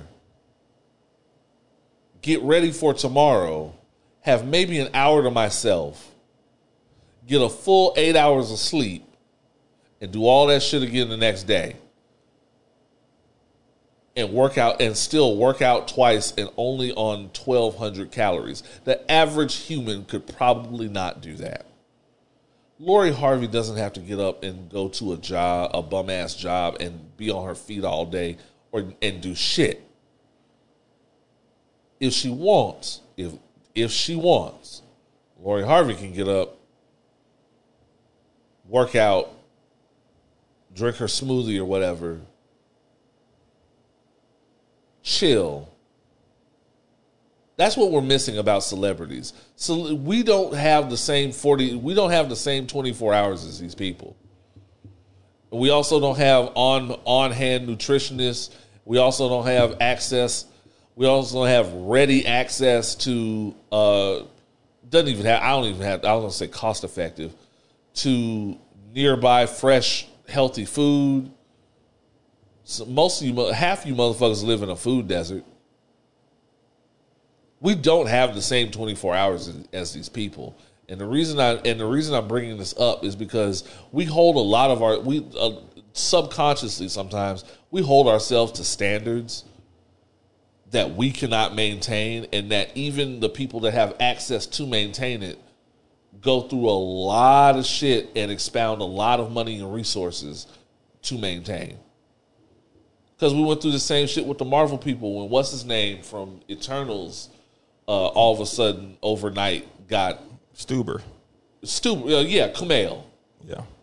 When all of a sudden overnight Stuber got the Marvel body. He also got juice. So once again, with all due apologies to your mentions in the upcoming week, allow me to disagree with popular opinion on this. Okay. So I will agree with a few things first. I will agree that, yes, Lori Harvey definitely has access to resources on a day-to-day basis that most people don't. True. And without me knowing what her day-to-day life is actually like, right. I can only speculate. I don't know what she does. I genuinely don't know what she does every day. I can speculate that her stress levels are maybe lower or different from ours on a day-to-day basis, because I don't know if she has the same type of obligations that us poor people do. But I don't know that. Sure. But I do know this. For the people who say that, I go back and forth sometimes on the 24 hours a day thing that people have. Because on one side of it, I know that like Marvel actors, for example, oftentimes when they're in the midst of filming, they're filming for 14, sometimes 18 hours a day. And yes, they have the best nutritionists and fitness people around them and people to help manage a lot of things. But in that time that they are filming 14 to 18 hours a day, and again, being active most of that time, I'm pretty sure they could look at some of us and say, we don't have the same 24 hours that some of y'all do, where some of y'all get a full eight hours of sleep every night. And that's while they're filming. But when it comes to daily health and daily maintenance and daily fitness goals, you have as much time for those things that you want to make time for. So if you getting into the physical condition that you want requires you to work out twice a day, and this is where I said I would draw back to the earlier conversation. Some of you motherfuckers spend upwards of an hour or two a day on social media arguing about useless shit, when that could be time that you're focusing on yourself and getting yourself together, if that's what's important to you. Because I'm pretty sure what Lori Harvey is doing during that 2 hours a day or whatever that she's exercising is she's not worried about who's fucking who and engaging in Twitter debates about it. Sure. 1,200 calories. And again, there's a whole side conversation we can have about actual calorie input that is necessary for people to survive. I'm not even going to worry about the 1,200 calorie count, because for her body type, that might be sufficient. But if we want to complain about not having enough time to do things, let's take a look at what we actually do on a given day. And if health is that important to us, where we need to shed pounds, we're going to find an hour in the morning. We're going to find an hour at night if we absolutely have to. It's possible. I'm just saying we can't be mad at her for making time for something that she finds important, because I know very regular people, and I know friends who are just in the same tax bracket as I am, who have found ways to make time for those things that they want to make time for. And that's true. That's true. I'm not discounting those people. But everybody's got a different wavelength. Everybody's got a different tolerance for how much they have to take on in a day. True. I am annoyed at trying to find 30 minutes to work out. Annoyed. On the weekends is one thing. On a weekday, And part of it is me deprogramming from feeling bad for taking time to myself. Like I always say, when I get off, Call of Duty is how I decompress. Mm-hmm. And how much time are you playing Call of Duty? On weekdays, not much. Actually, okay. To be fair, and then I have to stop from. I'll take a nap, and I have to stop from guilting myself that I'm not working on either podcast stuff, as far as Patreon, as far as whatever is coming up. And between that and the comic and Black Nerd Problems, if it's my week to review something, just getting through, and because reading digitally is different from reading something in your hand. And then after all that, I get to eat, and I might have an hour to myself, and then it's time to start getting ready for tomorrow. And I still have to fucking work out. And never mind that, basic house maintenance, just anything. Homeowners understand.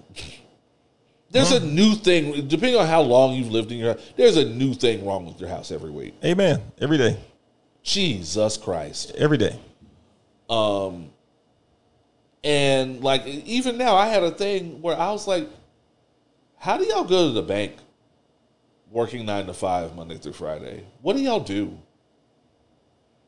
Because I had a bank situation where I wanted to go into a branch and talk to someone.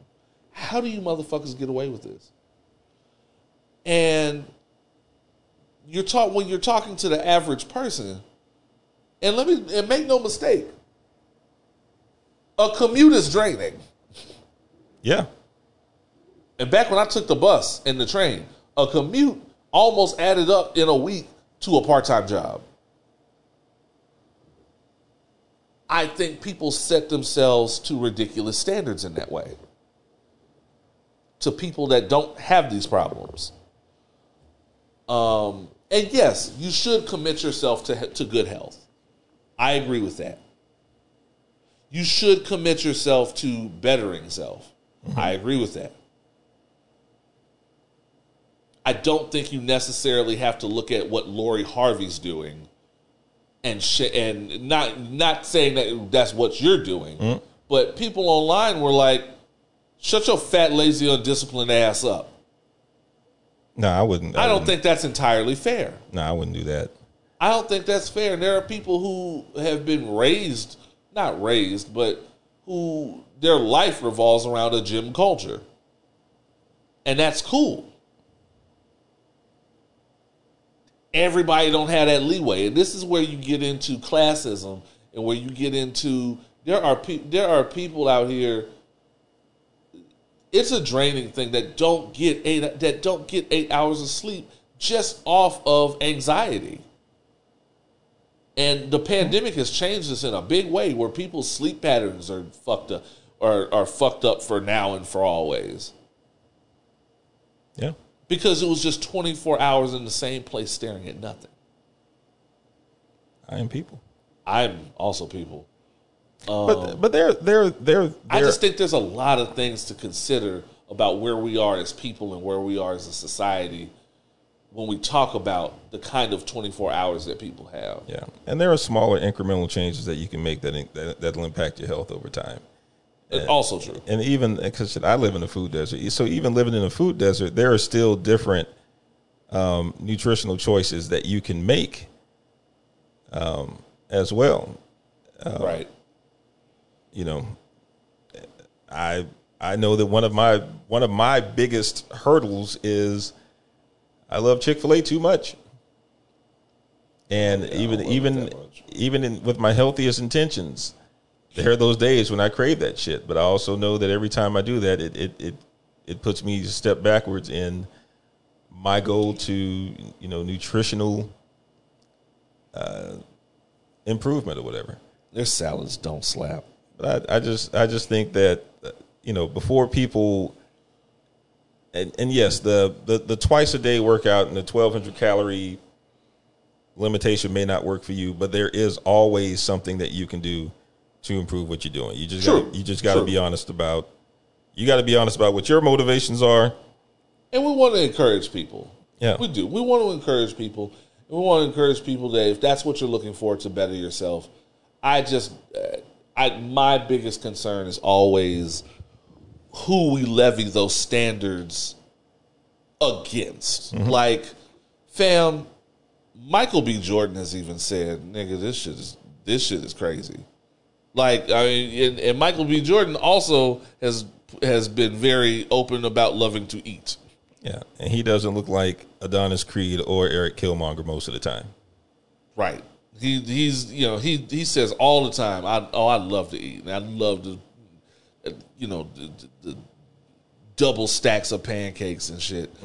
I have seen a couple of those videos of the shit he likes to eat. A nigga like that has seasons. You know what I'm saying? Yeah. And so that's where I get concerned about who we level our personal everyday person standards of beauty against. And sometimes that gets juxtaposed differently because of social media. So that's my biggest concern. Lori Harvey looks good, and she worked hard to look good. Good for her. Looking at her and deciding you ain't shit for not only doing 1,200 calories and working out twice a day is crazy. But have your own goals and have somebody there to encourage you and ask you those questions. Unpopular quick take. Yeah. Lori Harvey's attractive, but she doesn't move the needle for me. And I don't know why. We'll probably have to talk about it later. Yeah, we'll talk about that. Because I feel where you're coming from. She's hot, but she's not my type. I probably wouldn't shoot to her. We don't have to talk about Jesse Williams' dick. Thank you. I did want to mention Eric Adams is signing a law that requires salaries to be posted with all job listings online. So if you're in New York and you're looking for some shit on Indeed, they have to give you the real salary. And those of you that have spent enough time, like myself, on Indeed and LinkedIn chasing jobs that turn out to be bullshit because they were not obligated to post the actual salary, they'll post you this estimate of you could be making $40,000 to $60,000 a year or some bullshit. I think this is great. My initial response, because it was Eric Adams, was just to disagree with whatever he said. Oh no, Eric Adams is a supervillain. Yeah, but it's actually a good idea, and but it also leads me to believe, like, what is he actually up to though?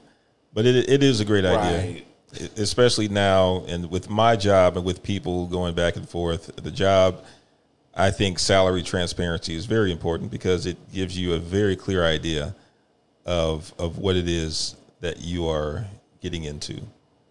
I also believe that because it's a good idea that he didn't actually come up with it himself.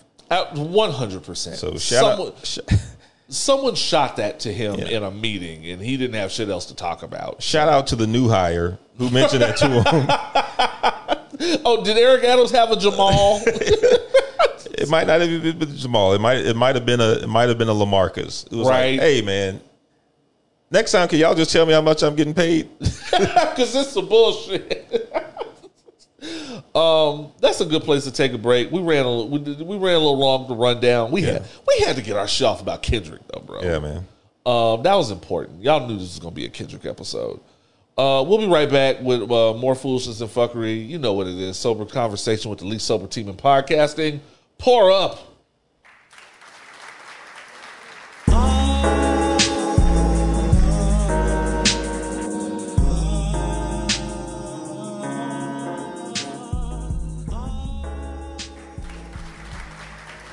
And we are back.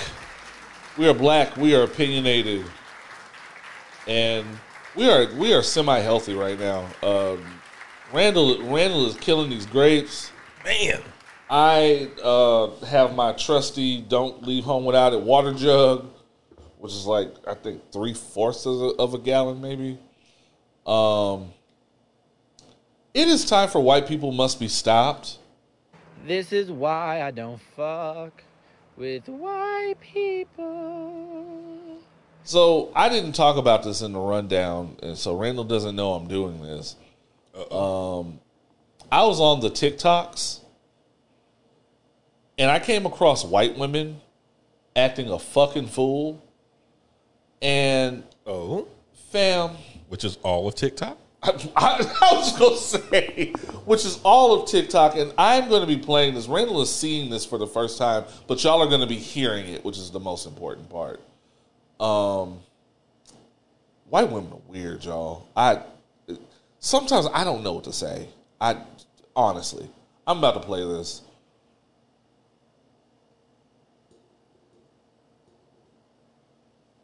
If it'll come up.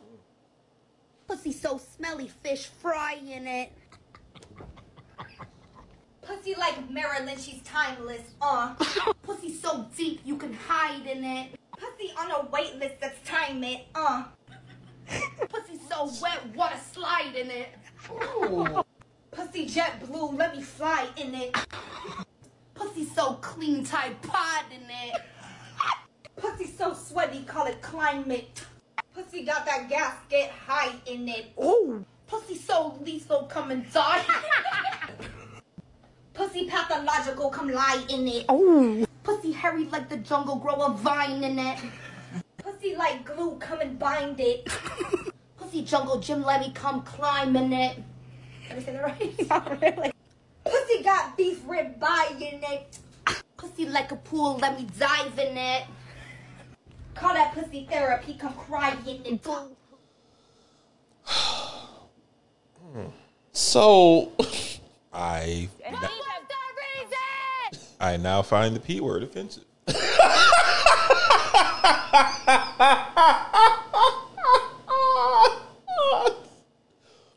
Fam, I blame Euphoria. That's where I am. I blame Euphoria. I love Euphoria, but anytime white girls start acting a fucking fool, I just assume that they have been overly exposed to Euphoria and just have been, and the gloves are off. What in the Sydney Sweeney was that?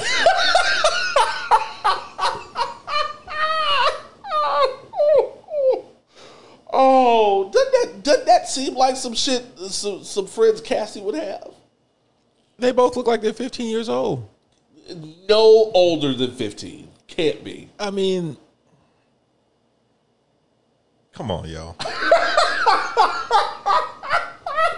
Where are the fathers? Oh my God. Fam. At age 15, ma'am, you're not. Please don't talk about. You're not working with anything. No. Please stop.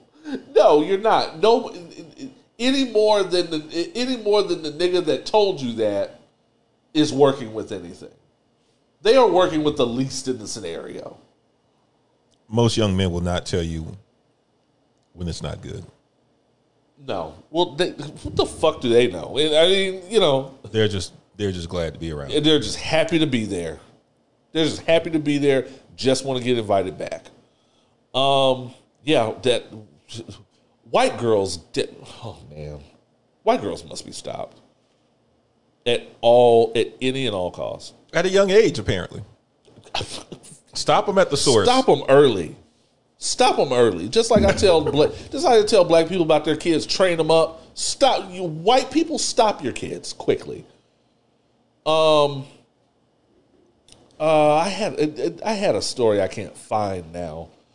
From someone that sent us a story, but I do want to put out Greg Abbott being on that bullshit. What? They gonna run. For those of you that don't know, Greg Abbott is the governor of Texas. For those of you that don't live here. Oh, they know. Oh, they know by now. Even if they don't live here. They gonna run this son of a bitch out of town with torches and pitchforks. All they have to do is put him on a slanted surface. He'll roll away. Oh my God, what is wrong with us? Oh, here it is. Actually, These are your mentions, not mine. these are my mentions. It's true. Let's see. Someone sent us this on Twitter. It's insane that an Air Force supervisor felt comfortable putting this into a text message to a black airman. This is an exchange of text message. Let's see. The text message says, I guess this is about a job. We won't be sending your name up for, I guess, whatever recommendation for whatever at the squadron. Sorry about not telling you in person. The reply is there a specific reason onto why I can't? The response is, we personally do not feel as if you are a good choice for the squadron. You currently have a shaving waiver, which isn't a professional image. And I think the Air Force is looking for somebody of white complexion and with the image that the Air Force needs. Who wrote that? This is someone who was supposed to be hiring. This is the third job that is held over my head, that has been held over my head due to looks and something that's based on personal preference. I will not talk about it any further than what was just said. Know the commander would not agree to this. There's a link here. So this is someone in the Air Force telling him that. This is somebody in the Air Force telling them that as they're trying to move up, or they're trying to get their name recommended. Air Force and this is according to taskandpurpose.com. Air Force investigating racist text to airmen saying he needed white complexion for an assignment.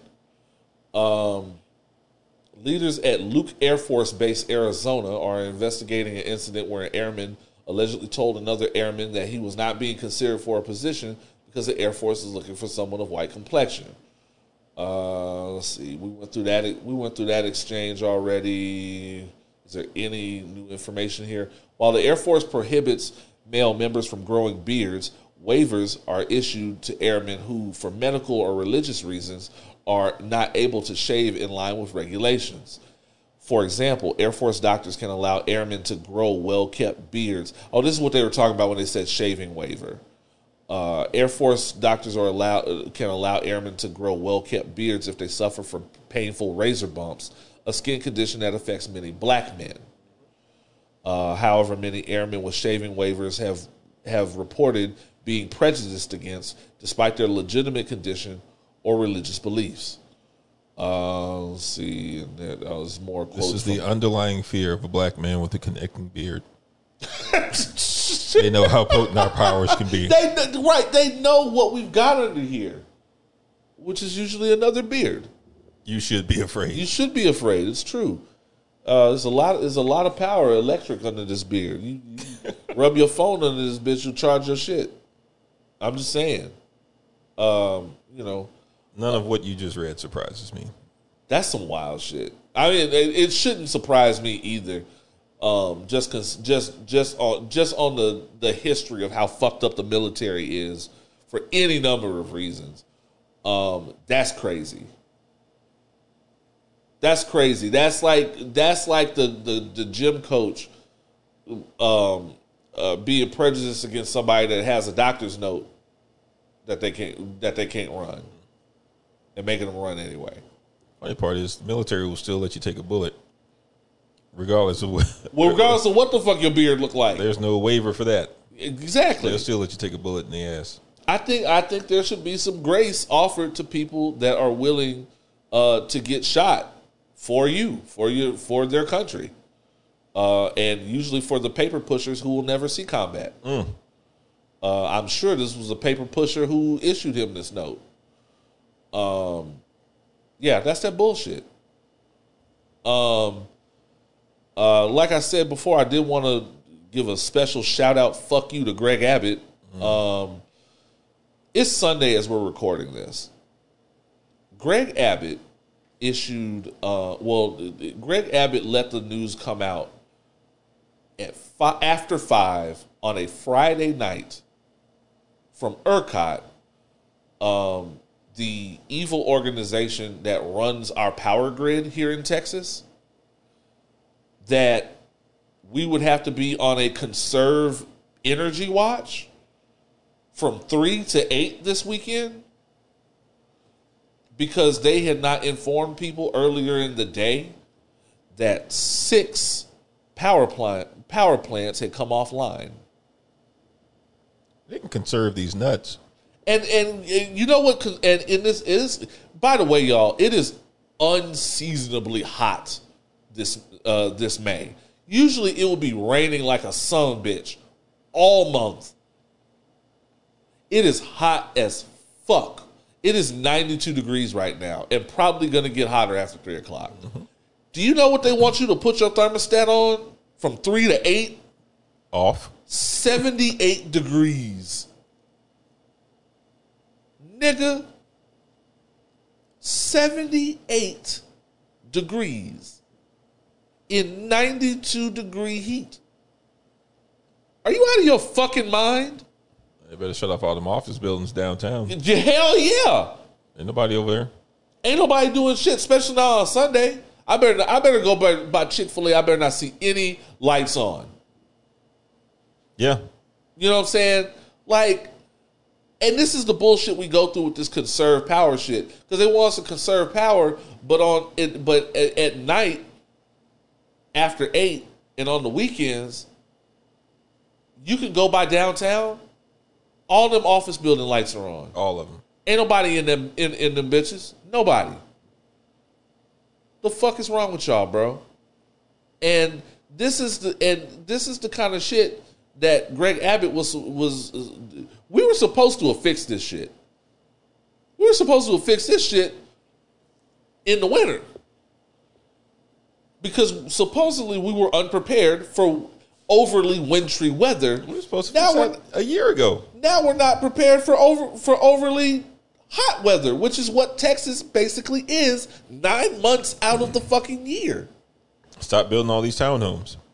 Stop building all these townhomes. Stop building all these fucking condos with the fucking with the fucking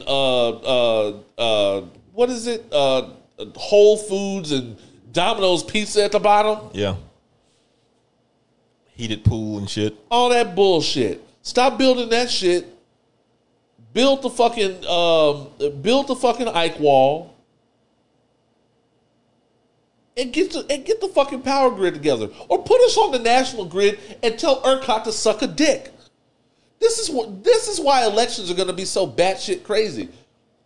Beto's running. I don't give a fuck if Matthew McConaughey's running. If he tells us he's gonna set ERCOT on fire and hang them by their toes and make them gargle bread pudding, I'll vote for him.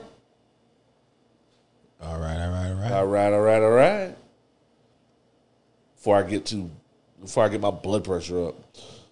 Send your racist stories, send your real life racist encounters along with your listener letters, questions for myself, D. Randle, or anyone you ever hear on this podcast. Send them all to opinionswhileblack@gmail.com, or you can log on to opinionswhileblack.com, the one-stop shop for all things OWB. You can get more information on how to listen to us, more information on the Least Sober Team in podcasting, and you can buy merch there. I said you can buy merch there. And coming soon, Patreon. Coming soon, Patreon, and I just saw the design for our new titties t-shirts. Y'all gonna be ready this summer. Y'all gonna be acting a fucking fool in these shirts. BT Energy. BTE. Big titty energy. It won't give you wings, but it'll make you fly. Hey, I like it. Oh, look at that. We will be back with your listener letters in the top 3 STFUs. You know what this is. Houston's most savage podcast. Pour up.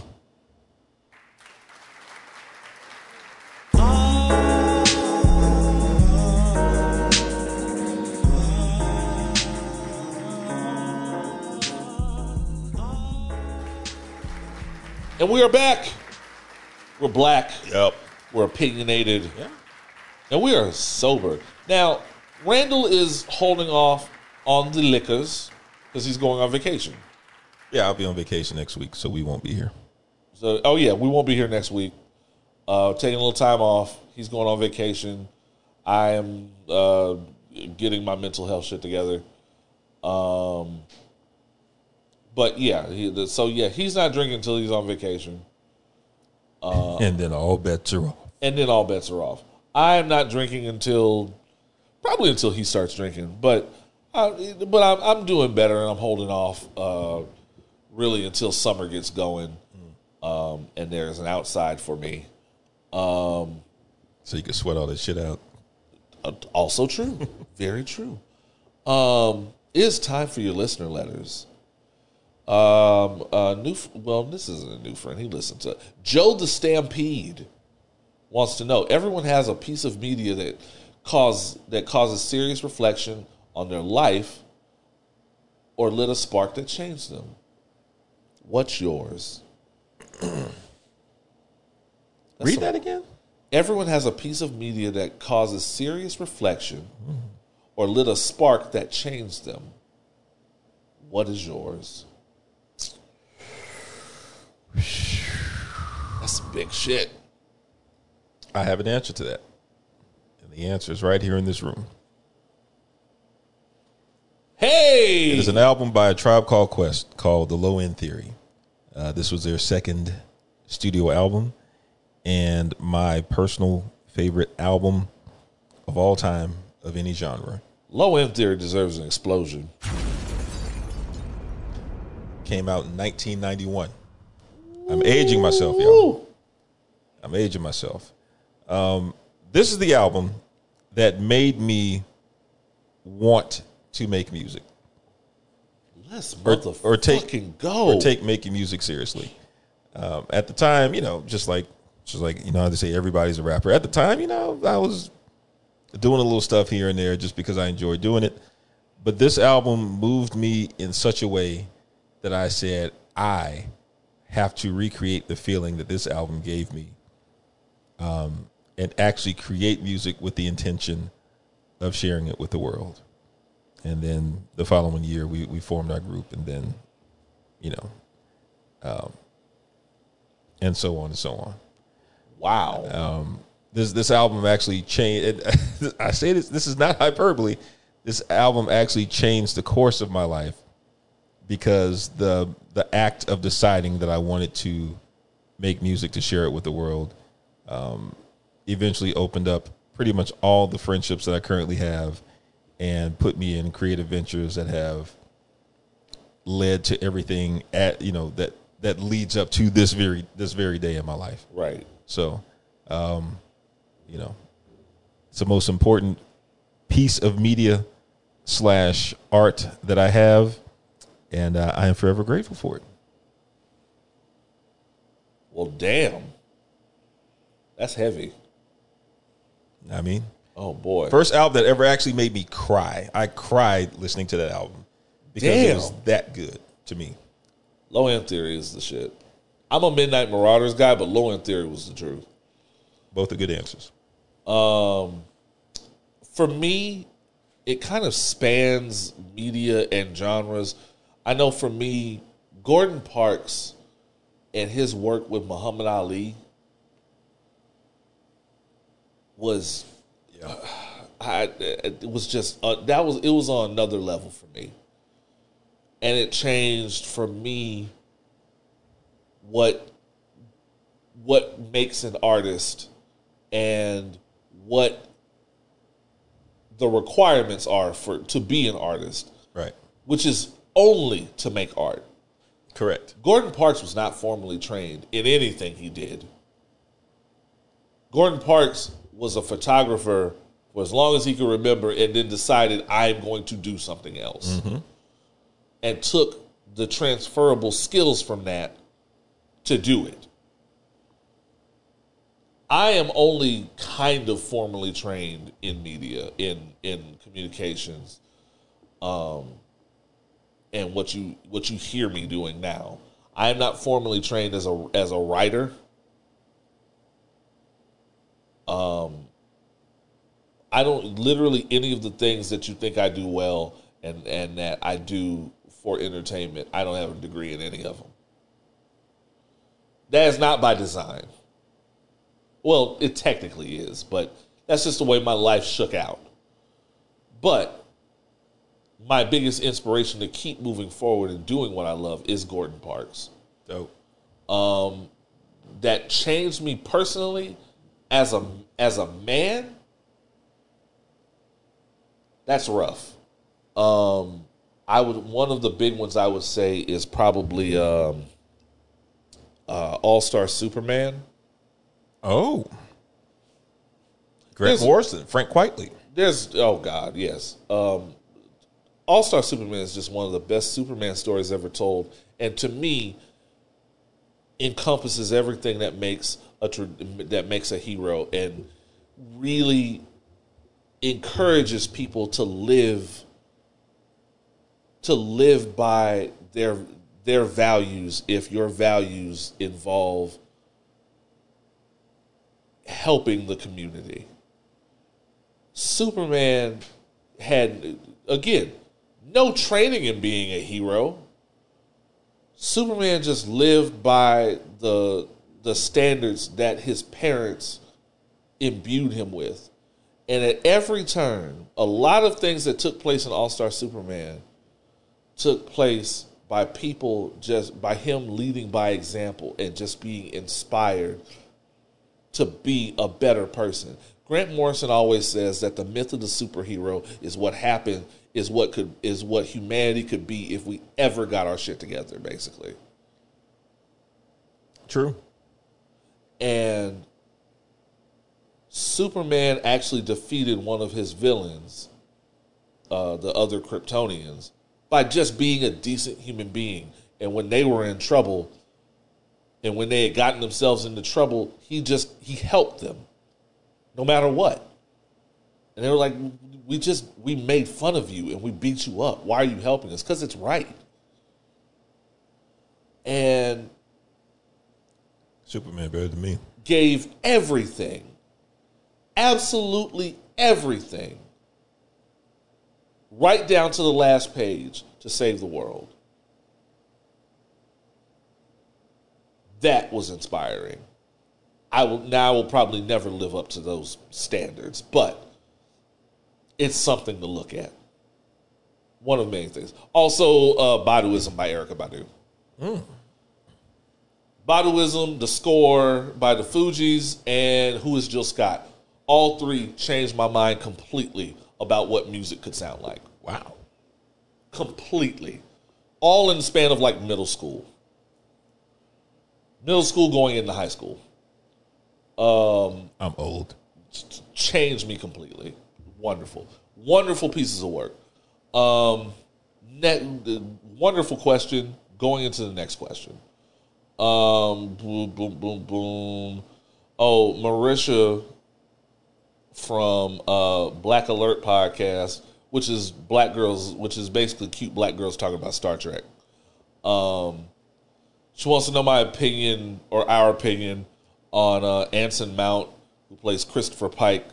His hair in Star Trek Strange New Worlds. So I have not started Strange New Worlds because I want to finish Discovery first. I know I don't have to completely finish Discovery to start Strange New Worlds. At least you at least have to get through season 2. Is Discovery done? Or is it okay? No, I think they just dropped a new season. I'm only on season 3, where Michael Burnham gets a black boyfriend. There's more than 2 black people in space? There are more than 2 black people in space. You'll like this nigga. This is a cool nigga. What kind of beard? It's connecting. I can't think of where I've seen him before, but we've seen him in other things.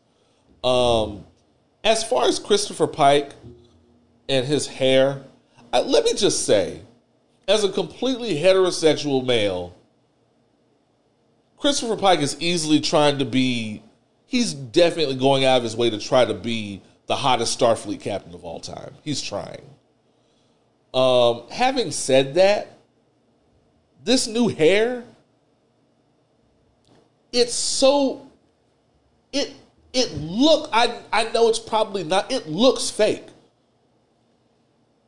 You know, like some white boys have that hair that is so well coiffed or whatever that it just starts to look fake, and you want to touch it to make sure that's just not plastic. That's what it looks like now. Like on Discovery, he had a good head of hair. He's clearly in good shape. He's a good looking guy.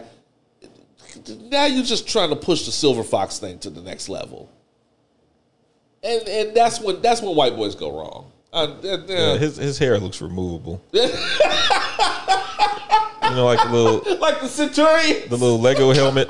Yeah.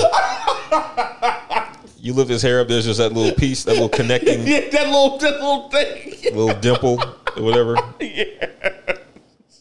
Oh man, Mr. Potato Head. Not like the Lego movie. Yeah. Tales to Enrage wants to know what's your routine when you get sick and it's not COVID. Don't leave my room for days.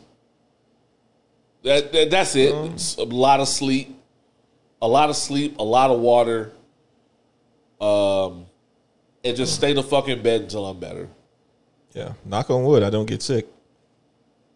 I may get a little once every 2 or 3 years, but I don't get sick. But I don't get sick very often. But. The key is rest and water. Yeah. I think for just about everything, the key is rest and water. Yeah, that's how I feel about it. Likewise, and staying away from people.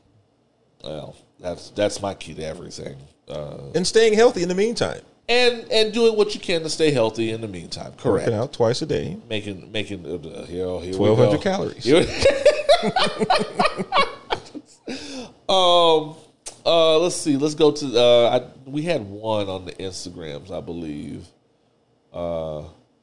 See, this is why I gotta stay. This is why when we're recording, I have to stay on the Opinions While Black account because there are distracting things on mine. Like titties. Usually titties. Deep Fried Danny wants to know, hello, gents. Other than traffic, potholes, and turkey leg hut, what are 3 things you dislike about our beloved city? The North Side. Yes. Wait a minute. That deserves one. That deserves it. Wait, what were the 3 that she mentioned? Traffic, potholes, and turkey leg hut. Damn. Okay. She took away one of them. She took away the best ones. She took away traffic. It'll be the North Side. It will be the expansiveness of Houston. Yes. And white people. 3 for me. 1 is the police.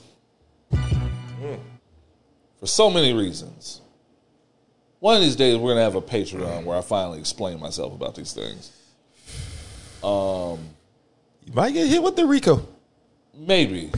Because Patreon, even though it's paywall, well, we're not that big. Never mind. We're not big enough for that. Because the big people, paywall don't stay paywall for long. Yeah, that's true. We're not big enough for that. So, yeah, 1 is the police. 2 is... I'm going to go with Randle's, because we were just talking about this, actually, in a way. The expansiveness, and this is a twofold answer, and how we in this town do not manage expectations for visitors. Because I recently, this is a true story. A friend of an old friend was supposed to come into town. She said she was coming into town this weekend actually. And I said, bet. Let me know when you're coming, or at least remind me when you're coming. I'll figure out some shit for us to do that weekend, so forth and so forth. I did not hear from this woman since then. That was literally a month and a half ago. Damn. She came into town. I did not hear from her until she arrived. That was the first text message I had gotten in a month and a half. She said, I'm here. I said, where are you? I'll come find you. She said, I don't know, because I don't live here. Smart ass. And so I said, well, we can get up and we can meet up and kick it tomorrow, which was Saturday. Mm-hmm. I said, where are you? She said, I'm here in town visiting with 5 other women. So I'll let you know where we end up. I said, annoying, but fair enough. She was at Cheddar's. Okay. But the Cheddar's on fucking 1960. Oh, not the one that's like 15 minutes from your crib. Okay. Correct. And where was Oz? Oz was in Hiram Clark. If you put in Cheddar's on 1960, and the location being from the location which is my house, you will see a line that literally goes all the way through Greater Houston from one end to the next. Yeah. That's not an Uber anybody wants to catch. It's like an hour and 15 minutes or something stupid like that. Correct. Yeah. Correct. That is not. She was like, what? Why is that so far? I was like, baby, you're basically not in Houston. She said, well, that's fair. I'll let you know when we get back to the house that we rented, and you can come over there. The house wasn't that much better. The house, you talking about an hour and 15 minutes away from Cheddar's, then it had to be an hour and 30 or 40 minutes away from the house. Not even in Houston. Fam, if you come here, Houston is extremely spread out. There are little fiefdoms and little small towns on the outskirts that do not consist as Houston. And y'all go for these cheap lodging rates and don't look at the map and see that where you're staying is not next to anything. Look out the window, and I bet they saw nothing all weekend. That's why they had to drive so far to get to, that's why they had to drive to Cheddar's. I hate the expansiveness and how we don't prepare people for that. The other thing I hate about this city is kind of the arrogance and the sedittiness of one, the creative community sometimes, and two, like the bougie nigga community. The bougie niggas fuck everything up. The bougie niggas have fucked up Alameda, black people's Alameda, for better and for worse and for always. There was never that much of a line to get into Turkey Leg Hut until bougie niggas decided that it was getting more bougie, and we're gonna make it more, and they're gonna make it more exclusive to cater to the bougie niggas. 5015 was never bougie, and and the drinks were never small and overpriced until you started catering to the bougie niggas. Yeah. And you have to dress like the Monopoly man just to get something to eat or hang out after work on black people's Alameda. Now you have to go to fucking Faces just to be a regular nigga getting a drink. Yep. You should never have to force someone into Faces. Faces looks like it should still... Faces literally looks like an empty space that should still be empty. It looks like an empty strip mall space next to fucking... Is it actually still open? I think so. Mr. Goodbar was doing shit over there for a long time. You may be right, but I thought without having any knowledge, I just assumed it was closed this whole time. I never see anybody there. You can't. That weird tint on the windows. The bougie community has just made black people's Alameda super bougie and pretentious. And I don't want anything to do with it anymore. Unless we go into number one chicken and seafood over there on Alameda and Blodgett. Oh, that wing dinner still slap. Oh, it took a second, but yes, that wing dinner still slap, my nigga. Yeah.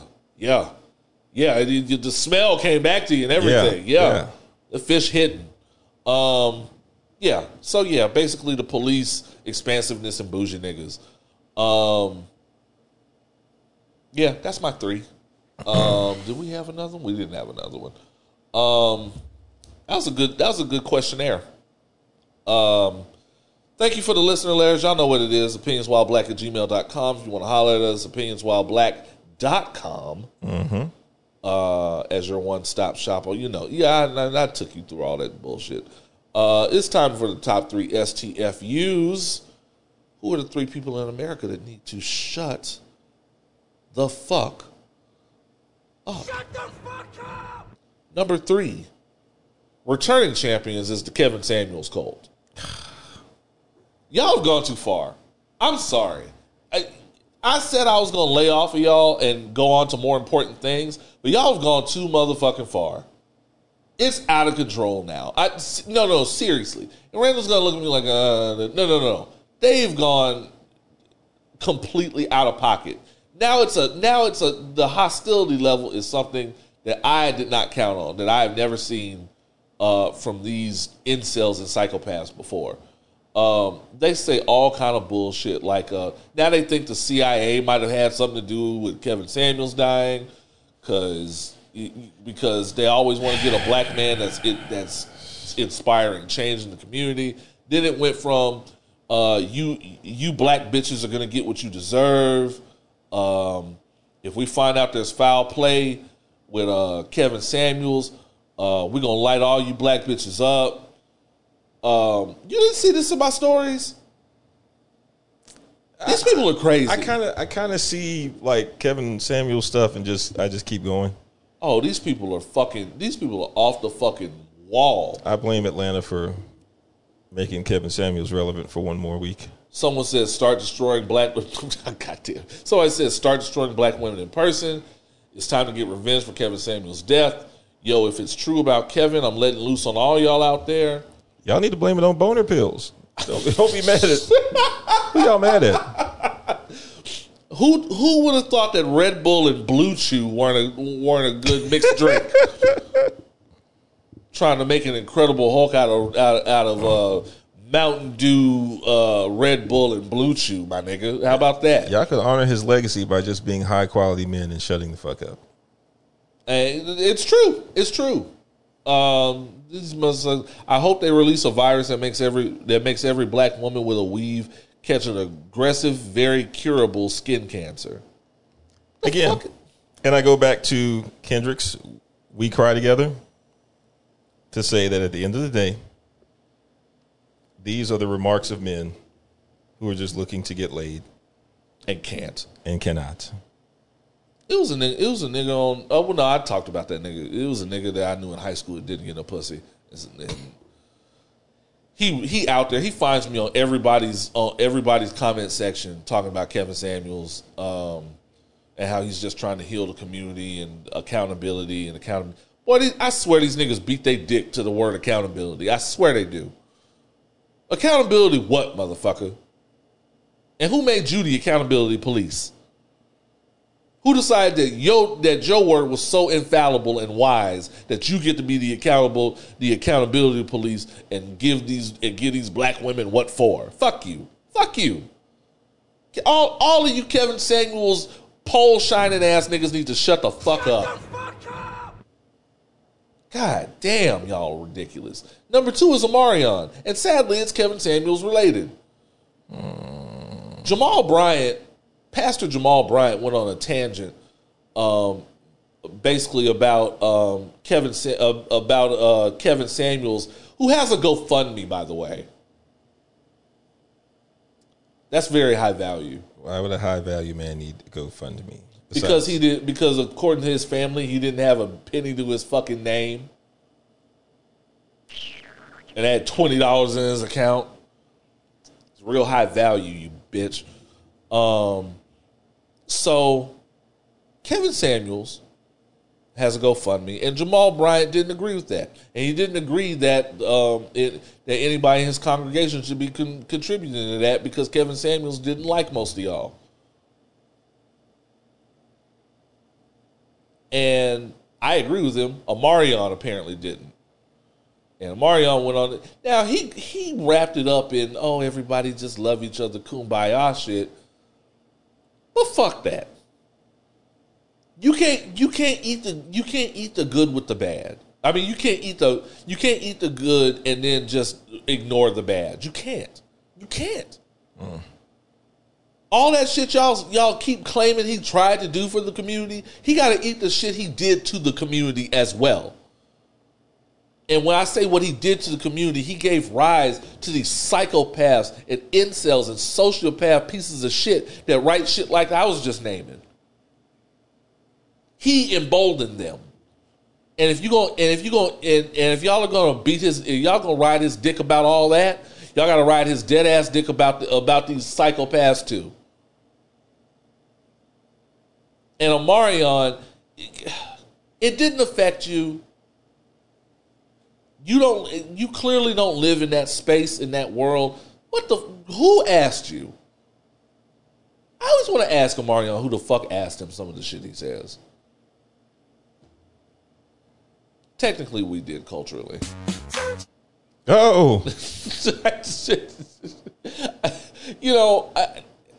We didn't need Omarion's opinion on this. We didn't. And celebrities got to stop that too. Because Marlon Wayans tried to weigh in on what a great man Kevin Samuels was. Man, get the fuck out of here, bro. We just gave you flowers. You got to convince me about any nigga from Atlanta being a great man, but that might be a Patreon topic. That might be a Patreon topic. That's funny. I didn't see that coming. That's funny. Omarion got to shut the fuck up. Don't that shit still slap though? Damn it! I hate you for putting that in my head now. Oh man, let me wash that. Let me wash that out. Baby. There we go. Okay. And the number one person who should shut the fuck up is none other than, y'all remember this guy, Daniel Cameron. Not Tawana. I'm thinking of Breonna Taylor. This Breonna Taylor hating ass nigga. With the fucked up edge up. With the hairline looks like a fucking heartbeat monitor. Oh, this some bitch. Look like somebody hit his edge up with the undo button.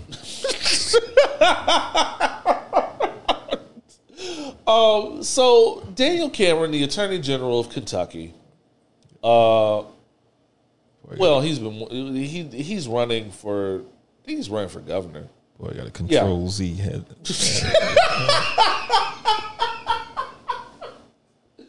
Daniel Cameron is running for governor in 2023.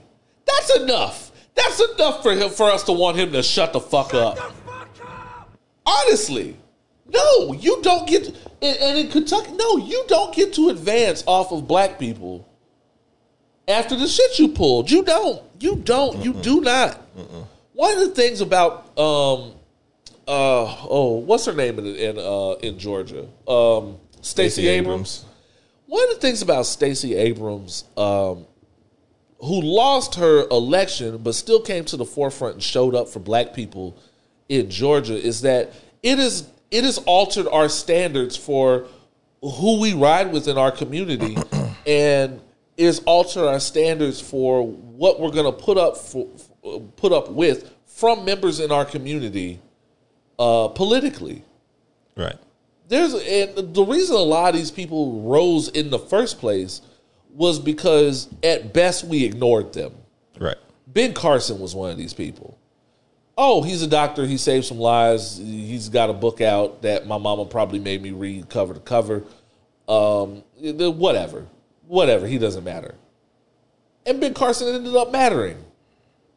Unfortunately, he ended up being like one of Donald Trump's like acolytes. He was there long enough just to be completely destructive and then bailed. Correct. When it was, or got bounced. Exactly right. Say. Herman came too, except, God bounced him. Look at the coon. For you. And so when you have niggas who clearly are grown black men getting their edge ups at Supercuts. God. Niggas who have visible changes coupons and don't know how to act. That's a garage edge up, man. Hey, man, my little homie, he cool, man. I mean, he about to go to barber school in about 2 years, man. But he can cut you, though. And I don't live in Kentucky. But I don't want anybody, but as a black man, I don't want anybody representing me on the national stage that has never had black pussy. Daniel Cameron has clearly never had black pussy because black pussy would not, the minute he did have black pussy, that edge up would have gone away. That terrible edge up would have just changed on its own. I was going to say that probably does include Bill Clinton. Including and especially Bill Clinton. Fam, we talk a lot of shit about how he was a shooter. William Jefferson Clinton ain't fucking a black girl. He wants to. Like old girl from The Ultimatum. She probably ain't never fucked a nigga. She wanted to. Which is why she settled for old simp beta male ass Kobe? No, not Colby. Who's the black dude? Randle. That motherfucker. Ugh, I hate saying his name. Because that was the most black she was ever gonna fuck. And Daniel Cameron probably fucks chicks like Madeline on the regular. His wife's probably a Madeline. I was gonna say, or nobody at all, or no one at all. His wife, I bet his wife is a Madeline. Just right in the middle. Got enough titties and ass section. Anyway. No. And if you are a nigga that listens to Opinions While Black and you live in Kentucky, hear me. No. My thoughts and prayers are also with you. Thoughts and prayers are with you, of course. Don't let this nigga in on some lesser of two evil shit. We don't need this nigga to advance. Because I'm telling you, when Trump comes back into power next election and this nigga wins governor, watch this motherfucker be on the front. Watch this nigga be taken to the front stage. Watch. This is exactly how, I'm telling you, this is the rise of Ben Carson all over again. Tell you what's going to happen. It doesn't matter what his platform is. It doesn't matter. No, you let a black woman die on your watch. Daniel Cameron got to shut the fuck up, dog. I don't want him to advance in anything ever, including and especially life. I don't want him to advance. Fuck him. Really. Fuck him forever. That's really all I got. He didn't say anything particularly outstanding. He didn't do anything particularly outstanding this week other than try to be relevant again. And the answer is no. Never needs to be relevant again. And that was enough for me. D. Randle, did we do a podcast? It was most certainly done. It was most certainly done. Guys, thank you so much. This is a good pod. This is a good, productive pod. Like, there were some productive conversations that happened. And then there were other conversations about women on TikTok and their pussy. Mostly productive, though. Guys, thank you so much. And that comes from the heart. Every week when we wrap up, that comes from the heart. I really do appreciate y'all coming with us on this very bizarre journey. Means a lot. It's going to mean a lot when we go into the next phase of building up our community, which is Patreon, which is the new merch release. Big Titty Energy shirts coming soon. D. Randle, things? I was trying to think if there was anything. No. Other than we will not be here next week. We'll not be here next week. Should be here the following week, though. We'll be here the following week. I will not be thinking about y'all at all next week. Just let you know. No. Neither my thoughts nor my prayers will be with any of you. Jesus Christ. I've been wanting, man, you know, we've had a lot of people that are like, oh, man, Oz and D. Randle have a podcast. I don't have that on my shit. I have to listen to that now. And I want to follow up with them and just really touch base on how horrified they probably are. And are they in therapy because of it? Oh, probably not. They just deleted that shit, pretended it didn't happen, and moved on. True. I'll tell you what. Anyway, we'll be back in a couple of weeks. It should be right in time for all the things happening. Oh yeah. Should be like right on time. Yeah, it'll be Memorial Day. Oh God, Memorial Day weekend. I can't promise I'll be sober. I'm not going to be sober. Okay, that'll be a good episode then. I'll not be sober on Memorial Day weekend. I refuse. In the meantime, this has been episode 182 of Opinions While Black. We're going to call this episode I Blame Euphoria. Okay. I have been Oz. And for now, I'm D. Randle. And as always, imparting titties.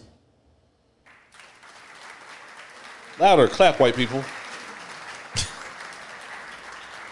In my head, it's just it's me making white people clap for me. Bye, y'all.